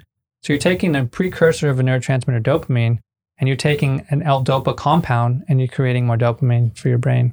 So now your brain has more dopamine. So now you're able to focus longer, you're more alert. And then we added 3 herbs that have a lot of studies done to help people with physical and mental endurance. And that's Siberian eleuthero, Schisandra, and Rhodiola rosea. And a lot of these grow in harsh environments. And so when you put that synergy together, it actually helps increase your buffer zone. So that way, if you do get stressed, your body's going to bring you back down, or you're not going to feel as stressed. Like you're able to adapt better. So this is an adaptable, longer-term focus product. And I took it before we did the podcast. So yeah, we actually have 12 different products. We have a male product. We have 2 female products because we're working with specialists in that aspect of it. But there's premenopausal women and there's postmenopausal women, and literally it's like 2 shifts. And so we need to have a product that takes care of the younger female and nurtures her in that environment. And then also as they progress into a different age, right? And so then we have a postmenopausal product. We're working with a naturopathic doctor and herbalist. And then we have the lion's mane, the cordyceps, chaga. Chaga is a great one. It grows out of a tree. It takes 5 years to grow. So imagine taking 5 years, you harvest this thing. It's beautiful. Have you tried chaga? No. Oh, you can make tea out of it. It's great. You take a brick of chaga and you put it in your pot, and you can make tea out of it. And you drink the tea, and it actually has melanin. So it's really good for your skin. It's really good detoxifier. It actually helps you with sleep. And it's a beautiful product. And so one of our things that, thank you, Darren, for sharing this recipe with me, is I try to have cinnamon, ginger, and turmeric and chaga for tea at night. And so I'm getting my body all these great... chaga is amazing antioxidants. It's got one of the most antioxidant properties of any of the medicinal mushrooms and plants out there. Daniel, your degree is in kinesiology, right? Kinesiology, correct. I'm guessing you didn't know none of this during your degree years, do you? Nope. So how did you learn all this stuff? I was curious. Motivated. I just really wanted to learn, and I just, like I said, it's exciting to want to learn it and then share it. I like sharing. I really love sharing. Just like learning to do a handstand, and I almost enjoyed sharing it more than I did teaching it and learning it. So why do you think so few people know about this kind of medicine, this kind of like nature stuff? Because I think people are, like I said, they're giving the responsibility away to the doctors. They're like, okay, you have to go to the primary doctor, you have to do this, and then the doctor knows best, so he's going to give you these products and these medications. And I think a lot of people are comfortable with just how life goes. I think like when I was younger, like 40, my uncles were like 40, and I was like, okay, we're getting 40, and then the beer belly comes and everything starts happening, and it's like, I'm 42, and I feel better than I was when I was 22. Isn't it crazy? Like if you look at a picture of someone like, we'll say they're 55 years old from like 30 years ago, yeah, they look like fucking horrible, right? Yeah. Now someone like 54, 55, even 60, they look like they're in their 20s and 30s. Some of them look like they're like 70. Yeah, they do. Yeah. Yeah. And it's literally, and you can see like the inflammation, like I was more that I've been, learning about this stuff. You can just see the inflammation in people. You can see the heavy eyes. You can just see the kind of like weight that they're carrying. And so, yeah, I feel great. And I feel like we should not be comfortable with as our numbers go and the number you keep adding on your when you fill out like how old you are. You shouldn't feel worse every year. You should feel better. And if you're not, then you need to ask yourself, why am I not feeling better? Yeah, that's a good point. Can you talk a little bit about the science behind this? You already did some. You talk some more about the science that supports this. Of which? Any one of them. So yeah, AFA is, it's one of those things where a lot of this stuff takes so much money to research, honestly. Like it costs so much money to do a study on this. And, a lot of people don't have, like for me, I don't have the money and funding to do the studies on AFA to tell people that it's good for them. But pharmaceutical companies seem to have a lot of money and they can do that. And they can do all these research and studies and they can tell you that this is actually good for you. But so a lot of things is there's just not enough people that are interested that have done the studies. Now the medicinal mushroom space has had a lot of research done and a lot of testimonials done and a lot of scientific research to back that up. And so, like for instance, turkey tail has been really good for people that actually are challenged with cancer. I can't technically say that our products or these mushrooms can cure cancer, but there's been studies that actually people take this before or during or not having chemotherapy, and they feel better, they recover better because their bodies are getting the immune response from these mushrooms, and it's like triggering the body, like, okay, guys, let's go, immune system, let's go, all systems go, let's fight this, we got this. Rather than killing every cell, no matter good or bad, and then trying to regrow it from there. Like, let's just motivate. It's just like motivating people to just like continue moving forward. Have you heard or seen anyone say anything about any side effects from your products? No, I have not. Okay. I have not. And going back to the scientific study, so AFA is so amazing. And I wish I had money because I put it all into this research. It actually shares the antibiotic properties of streptomycin, which is literally the common antibiotic they give you when you have, have a virus or have a bacteria infection. AFA has that in there. It has the compounds in there, but we haven't been able to elucidate those compounds. So with proper funding and with feeding the right people that can help us, we can actually, AFA can have the potential to actually replace that heavy antibiotic, which kills your gut microbiome and kills everything good or bad, just so you're killing off that bacteria infection. It also has antiviral properties as well. And again, we just don't know which ones they are. We have a feeling which ones they are. I just can't wait to get under a microscope and start learning more about it. But there's been some basic studies that actually it does have these compounds. It just needs to be further, expanded upon.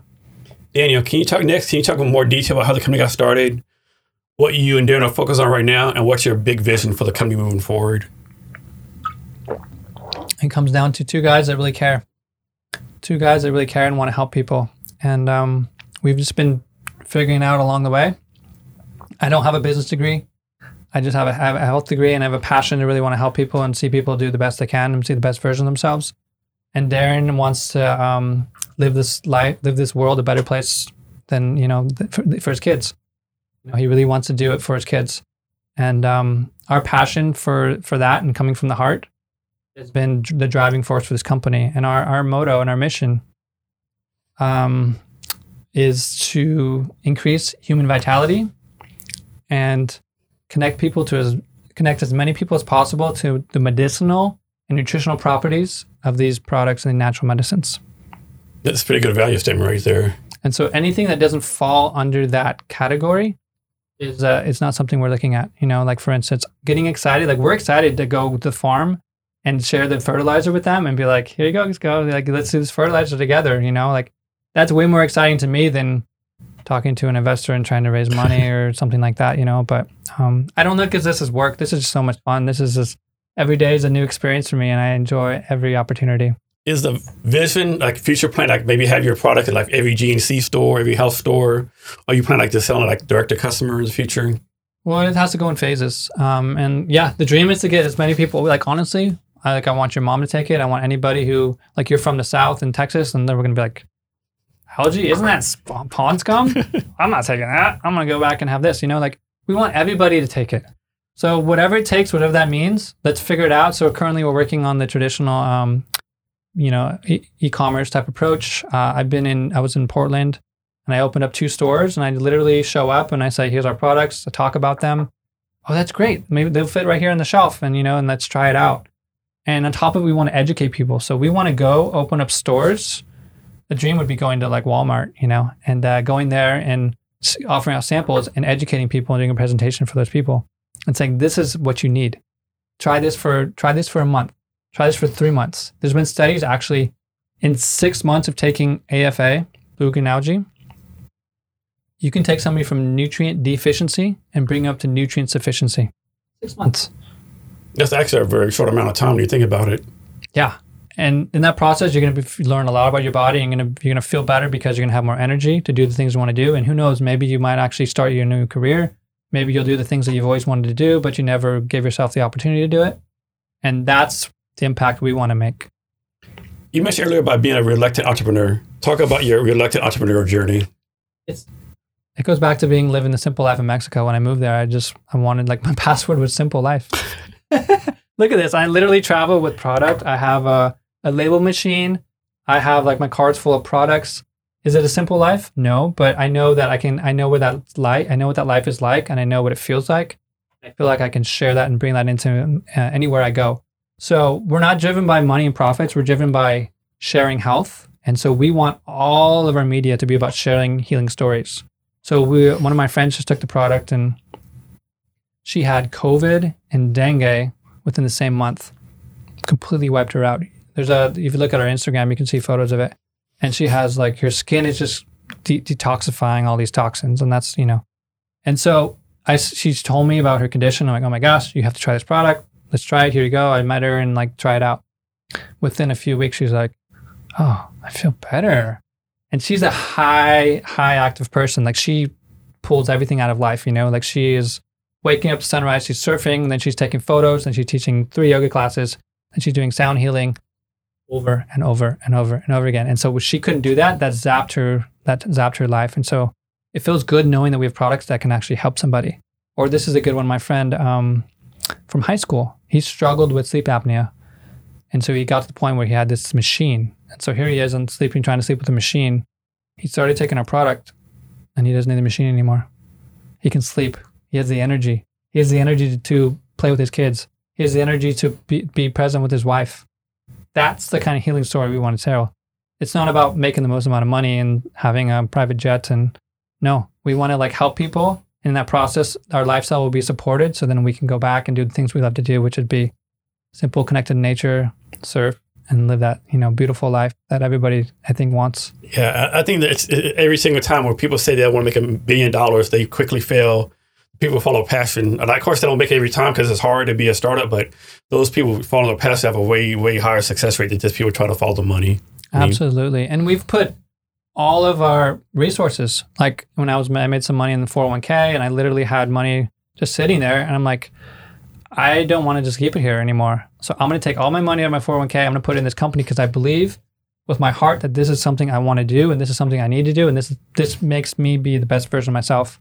My business partner sold his house in Mexico. Did the same thing. We put all of our chips in the center. So when they say all in, letting it ride, y'all all in with capital letters, all in. All in, and we're just figuring it out along the way and meeting the right people and just trusting the process and enjoying the ride. And thankfully, we have our products to help fuel this process, because literally, days are long. The energy's high energy output, but we're supporting our body with these nutrients, and it's working. Daniel, talk about some pros and cons of your entrepreneur journey so far.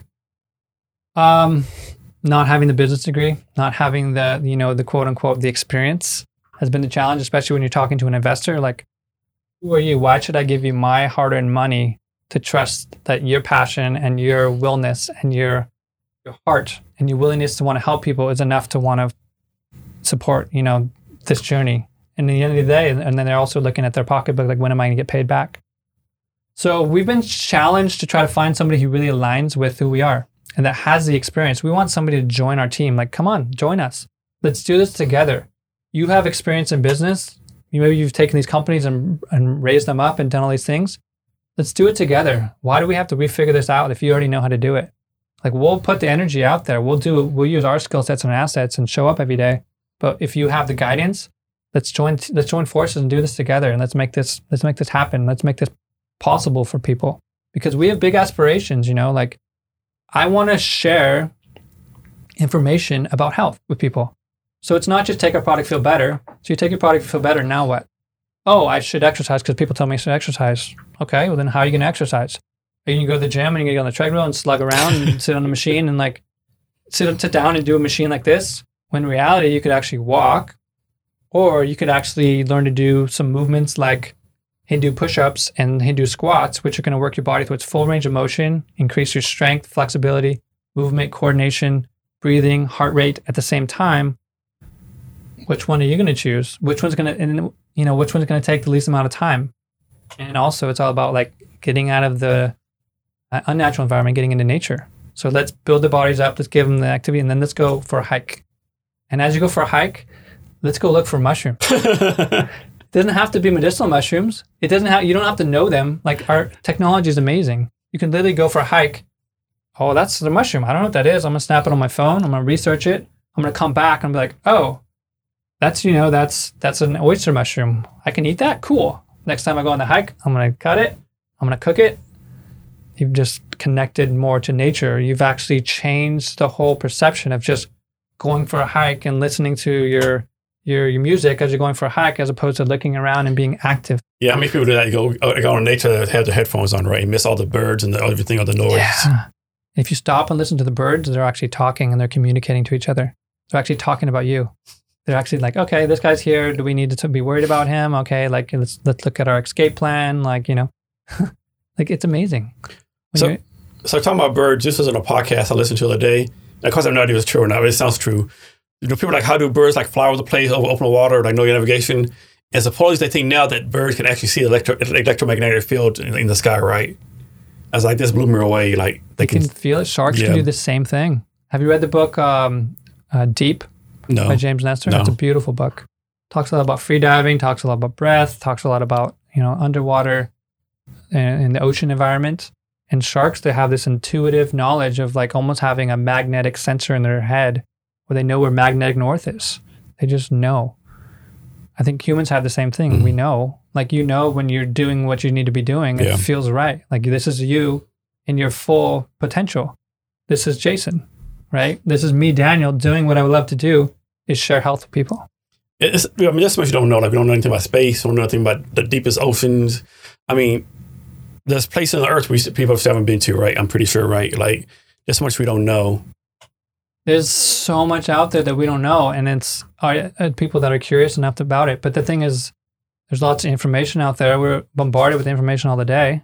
And so if you're on TikTok and you're just laughing at people, putting pie in their face, or you're out there trying to learn to scuba dives, then you can go explore that. It's all available. We live in this amazing time. It's all about like what you want to put your energy towards and what you want your environment to be. Yeah, people don't realize the power of our tech, right? I had this guy on the podcast a month ago, Miguel Ayala. He has like a satellite startup, and he was telling me that the power of your smartphone is more engineering power than what got us to the moon. Yeah, it's like I heard that before. When he told me that, like, man, like this is more powerful than what got us to the moon. Mm-hmm. I mean, our phones are literally going to take us to the point where we can get our blood pressure from our phones. Yep. We can get all these types of health signs and signals. They tell us how we're sleeping. They tell us how recovered we are from that workout from the day before. They tell us, how nourished we are if we give the information. The phones are an amazing tool, or they can be an amazing, problem. Yes. It's all about how you use it. Exactly. So, Daniel, is there any question I should have asked you that it didn't, or anything else you want to talk about? No, I'd like to also further talk about Share Health. Okay. Yes. Because literally, Share Health is a program that we created. We don't want to make it sound like an MLM. I've been approached by many companies, you sell this much product, you get this much money, but you have to buy this much product to start with, and it's like, I didn't feel comfortable. I wasn't connected to that product. I felt like it was. If I don't feel comfortable talking about it with you, I'm not going to feel motivated to want to talk about it and share it with you, no matter if I can make a couple bucks on it. So with our Share Health program, it's literally, you feel better. Like, you're going to want your community to feel better. You're going to want your wife or your significant other to feel better. So let's share health. And by the way, you say your mom. So let's reward you every time you share health. So that's what we've created. It's called Share Health. And so next weekend, I'm going to be in Portland, and I'm going to be sharing health through a bunch of modalities. We're going to do some breath work. We're going to do ice baths in the park. We're going to teach people to move their body in all these weird positions. Just going to have a good time and share some information with people and meet some people and build a little community. You know, literally you have to go where people are, and we're creating the party that people want to go to. So Daniel, talk more about how you're going to educate people on this stuff. Like, you doing content marketing, like YouTube videos, how you getting the word out about that? Yeah. So we have a YouTube channel where we've done some really good, overall, like, just focus on AFA, for instance, and just talking about how we harvest it, why you want to take it, the nutrients that go into it, the people that actually harvest it and connect so you can learn more about it. And then the healing stories as well. Social media is something we're figuring that one out as right now. Currently, we have the Facebook. We're playing the Facebook game right now, Facebook ads, and we just need to do more, like share more healing opportunities on social media. And then we have the email marketing and all sorts of stuff. So yeah, it's literally just trying to tell people one at a time and build the word of mouth and get people to get excited about what we're doing. Can anyone take this from like age 1 to 100? Absolutely. Do you have a cell? Do you have a cellular organism? Yeah. Anything with a cellular organism can take this. Okay. So you can have it. You can give some to your pets. Mm. You can give some to, if you have horses, you can give it to your horses. You can give it to your plants. We're actually currently making a fertilizer with the algae as well. So talk about this. Like, as an entrepreneur, like people tell you, you got to focus on marketing. Yeah. You got to focus on tech. You got to focus on sales. You got to focus on product. You got to focus on this. It's like, okay, it's only 24 hours a day. Had to sleep at least 4 or 5 hours a day. Like, how day to day do you go about making sure you work on the priorities you work on? Like, suppose you have priority list 1 to 30. How do you make sure you work on list 1 to 2 versus number 29, which does nothing to drive your business? Yeah, and it's all about, I don't have the experience. I don't have a guidebook. I don't have the playbook. So I'm figuring out as I go. But every day I wake up and there's a message from a customer, that's number one for me. I'm talking to my customer, making sure my customer has the questions and answers they need to make sure they're making a decision that they feel comfortable about and they're going to want to take. So the customers are number one. And then from there, then it's all about trying to figure out a way where we can tell more people about it. So that's where, talking to the marketing team and reaching out and figuring out how we can get more people to view our product and read our stories. And my business partner is creating the stories and interviewing people and, doing all the video editing. And then he's also packing bags in Mexico and opening up new stores, doing presentations, preparing for presentations. And then on top of it, we're jumping on social media and trying to do like a live here or there. And it's a lot. But, my current evolution has been less about maximizing like muscle build or strength or skills and about energy. How can I use exercise in my background to fuel my energy so I can continue to do this day after day and be present for these key moments? Daniel, how did y'all do your customer validation, idea validation for this? Well, I've actually had experience with the product. When we started the company, I was researching spirulina. And my friend, he's actually a really good meditation teacher. He left me his blue-green algae at my house. So it was literally this product with a different label on it. And I started taking it, and something told me to fast. So I fasted for 3 or 4 days, taking nothing but the algae. Like you said, I had the focus, the energy, the mindset, the mood. I was just so into it, just so focused. And this is right in peak COVID time, right? Peak COVID time, everybody's scared and everybody's worried about the future and oh my gosh. And I'm just sitting like focus. And I knew that this product was good because I felt it. And also this product has been around for a while, that people have taken it before. And it's not a new product, but it's about a new opportunity to tell the story of this product. It's one of those things where it was a trend, people would take it and then they forgot about it. So let's tell the story. Let's get people about it again. And so y'all launched during COVID, right? Yes. How do you think launching during COVID affected any of your business decisions or anything like that? Well, yeah, it's a great question because we were literally, before COVID hit, we're focused on environmentalism. We're focusing on doing a documentary on people that are environmentally resonant, to show them in their light, to shine light on the fact of environmental dissonance. The people that aren't picking up the trash, that aren't picking up the cigarette butts, that are smoking and just dropping things on the ground. So we were focusing on environmentalism and telling these stories of people that are waking up at 5 a.m. to rescue these turtle eggs, to hatch them, so that way they can be harvested and go in the ocean safely, but the chance of them even surviving because of other fish is very small. But yet they're giving up they're trading their time and energy for that experience, for that passion for the environment. Or a birder that just loves taking photos of birds. Or this woman, Tracy. So she was literally going around and trying to educate and inspire people to, let's not dump trash on the beach. Let's actually create a better solution. Let's show up with a can or, your coffee cup, show up to the market, show up to the cafe, and let's pour coffee in your coffee cup. You don't need trash to walk away. You don't need that. So it's about educating people. And so we literally had to make that decision of, are we doing this environmental film or are we going to be focusing on this product company? And again, it goes back to changing the internal environment so you can actually change the external environment. And I was like, no, I've been studying these natural medicines. Every time I give them to somebody and share that with somebody in my community, they feel better. We need to focus on, let's change let's bring up the nutrition sufficiency and let's see what happens. And then we can talk about this environmental film, because we'll get more eyes, more people that want to listen to it, more people that want to take action. As opposed to if we just did an environmental film and people weren't really passionate about it, it would just be another film that people swipe left on and don't even watch.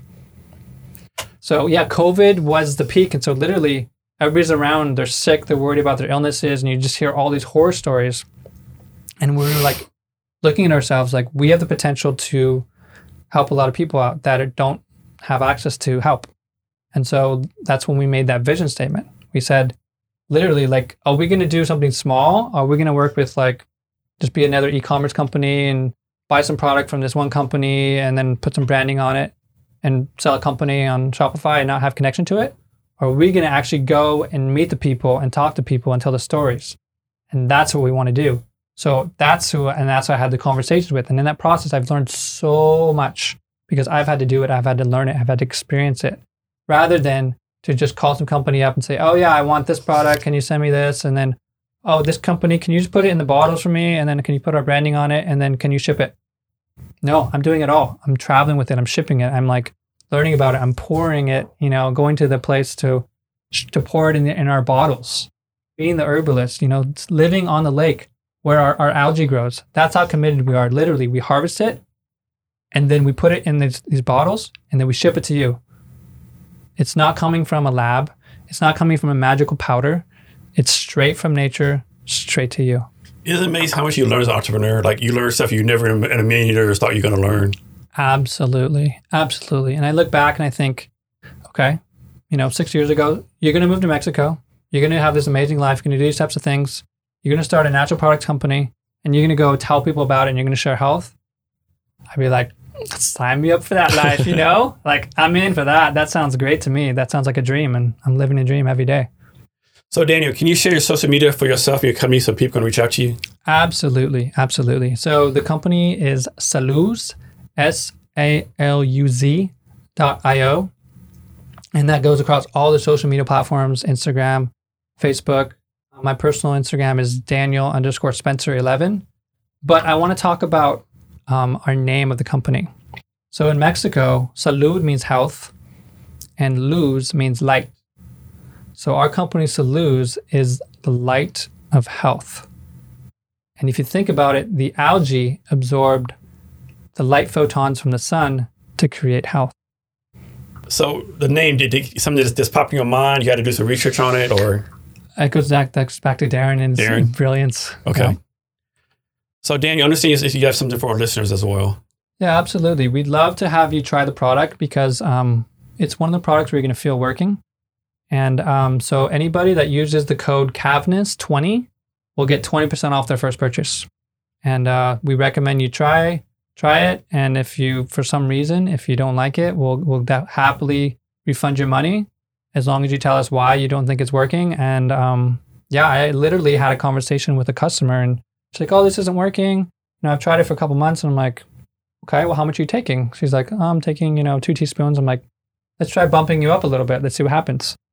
And she's like, okay. And then I'm like, well, can you tell me about your health history? So this woman has been dealing with heavy mold toxification and heavy metal toxification for 3 years, sleeping half hour to an hour a day. So 3 years, her body has been extreme stress and survival. And she's expecting to take a product for a month and to feel like... Isn't that how most people are, especially Americans, the quick fix? Yep. So I had a conversation with her. I literally just was talked to her. I said, okay, wow, that's amazing. She told me her anxiety. I'm like, you know what? I'm sorry for your anxiety. I'll ship you our reishi mushroom for free. Try it out for free. Here's your refund. Just try this product out and for free and see it and just report back to us. And she spent an hour on the website searching and researching and learning about the product. And now she became a 6-month customer and she's buying more products and we're shipping them out tomorrow. All about great customer service, right? Yeah, absolutely. And to our listeners, we're going to have the link to his gift and his social media on the show notes. You can find the show notes at www.cabinetshrblog.com. Be sure to share this episode with your friend, your network, and subscribe or review the Jason Cabinets Experience. So anything else you want to talk about that you can think of? No, I just want to thank you for the opportunity to really share our story with your audience. And I'm just so appreciative, and it feels so good to have these conversations and inspiring conversations and inspire people. I just feel so much better about my sharing inspiration than actually my own personal goals. So, we're literally just the smallest company. I'm up here in Oregon trying to, spread the message. My business partner is Darren. He's a single dad. He's got a surfer for a son who's a teenager. And he's got a beautiful daughter, and he just wants to be present with her. And, we're just doing it for all the right reasons. So, Darren, last thing, can you give us any advice or wisdom or anything you want to talk about? What I just did right there. Let's just have a quick exhale. Let's inhale.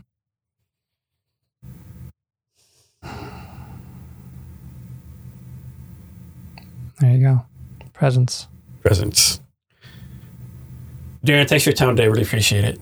It's my pleasure. Thanks so much, Jason. I really appreciate you having me on the show. Yes. And to our listeners, thank you for your time as well. Remember to be great every day. Thank you for listening to this episode of the Jason Cabinets Experience. Be sure to connect with us across social media at Cabinets HR. Thank you, and remember to be great every day. Don't you know, pump it up. You've got to pump it up.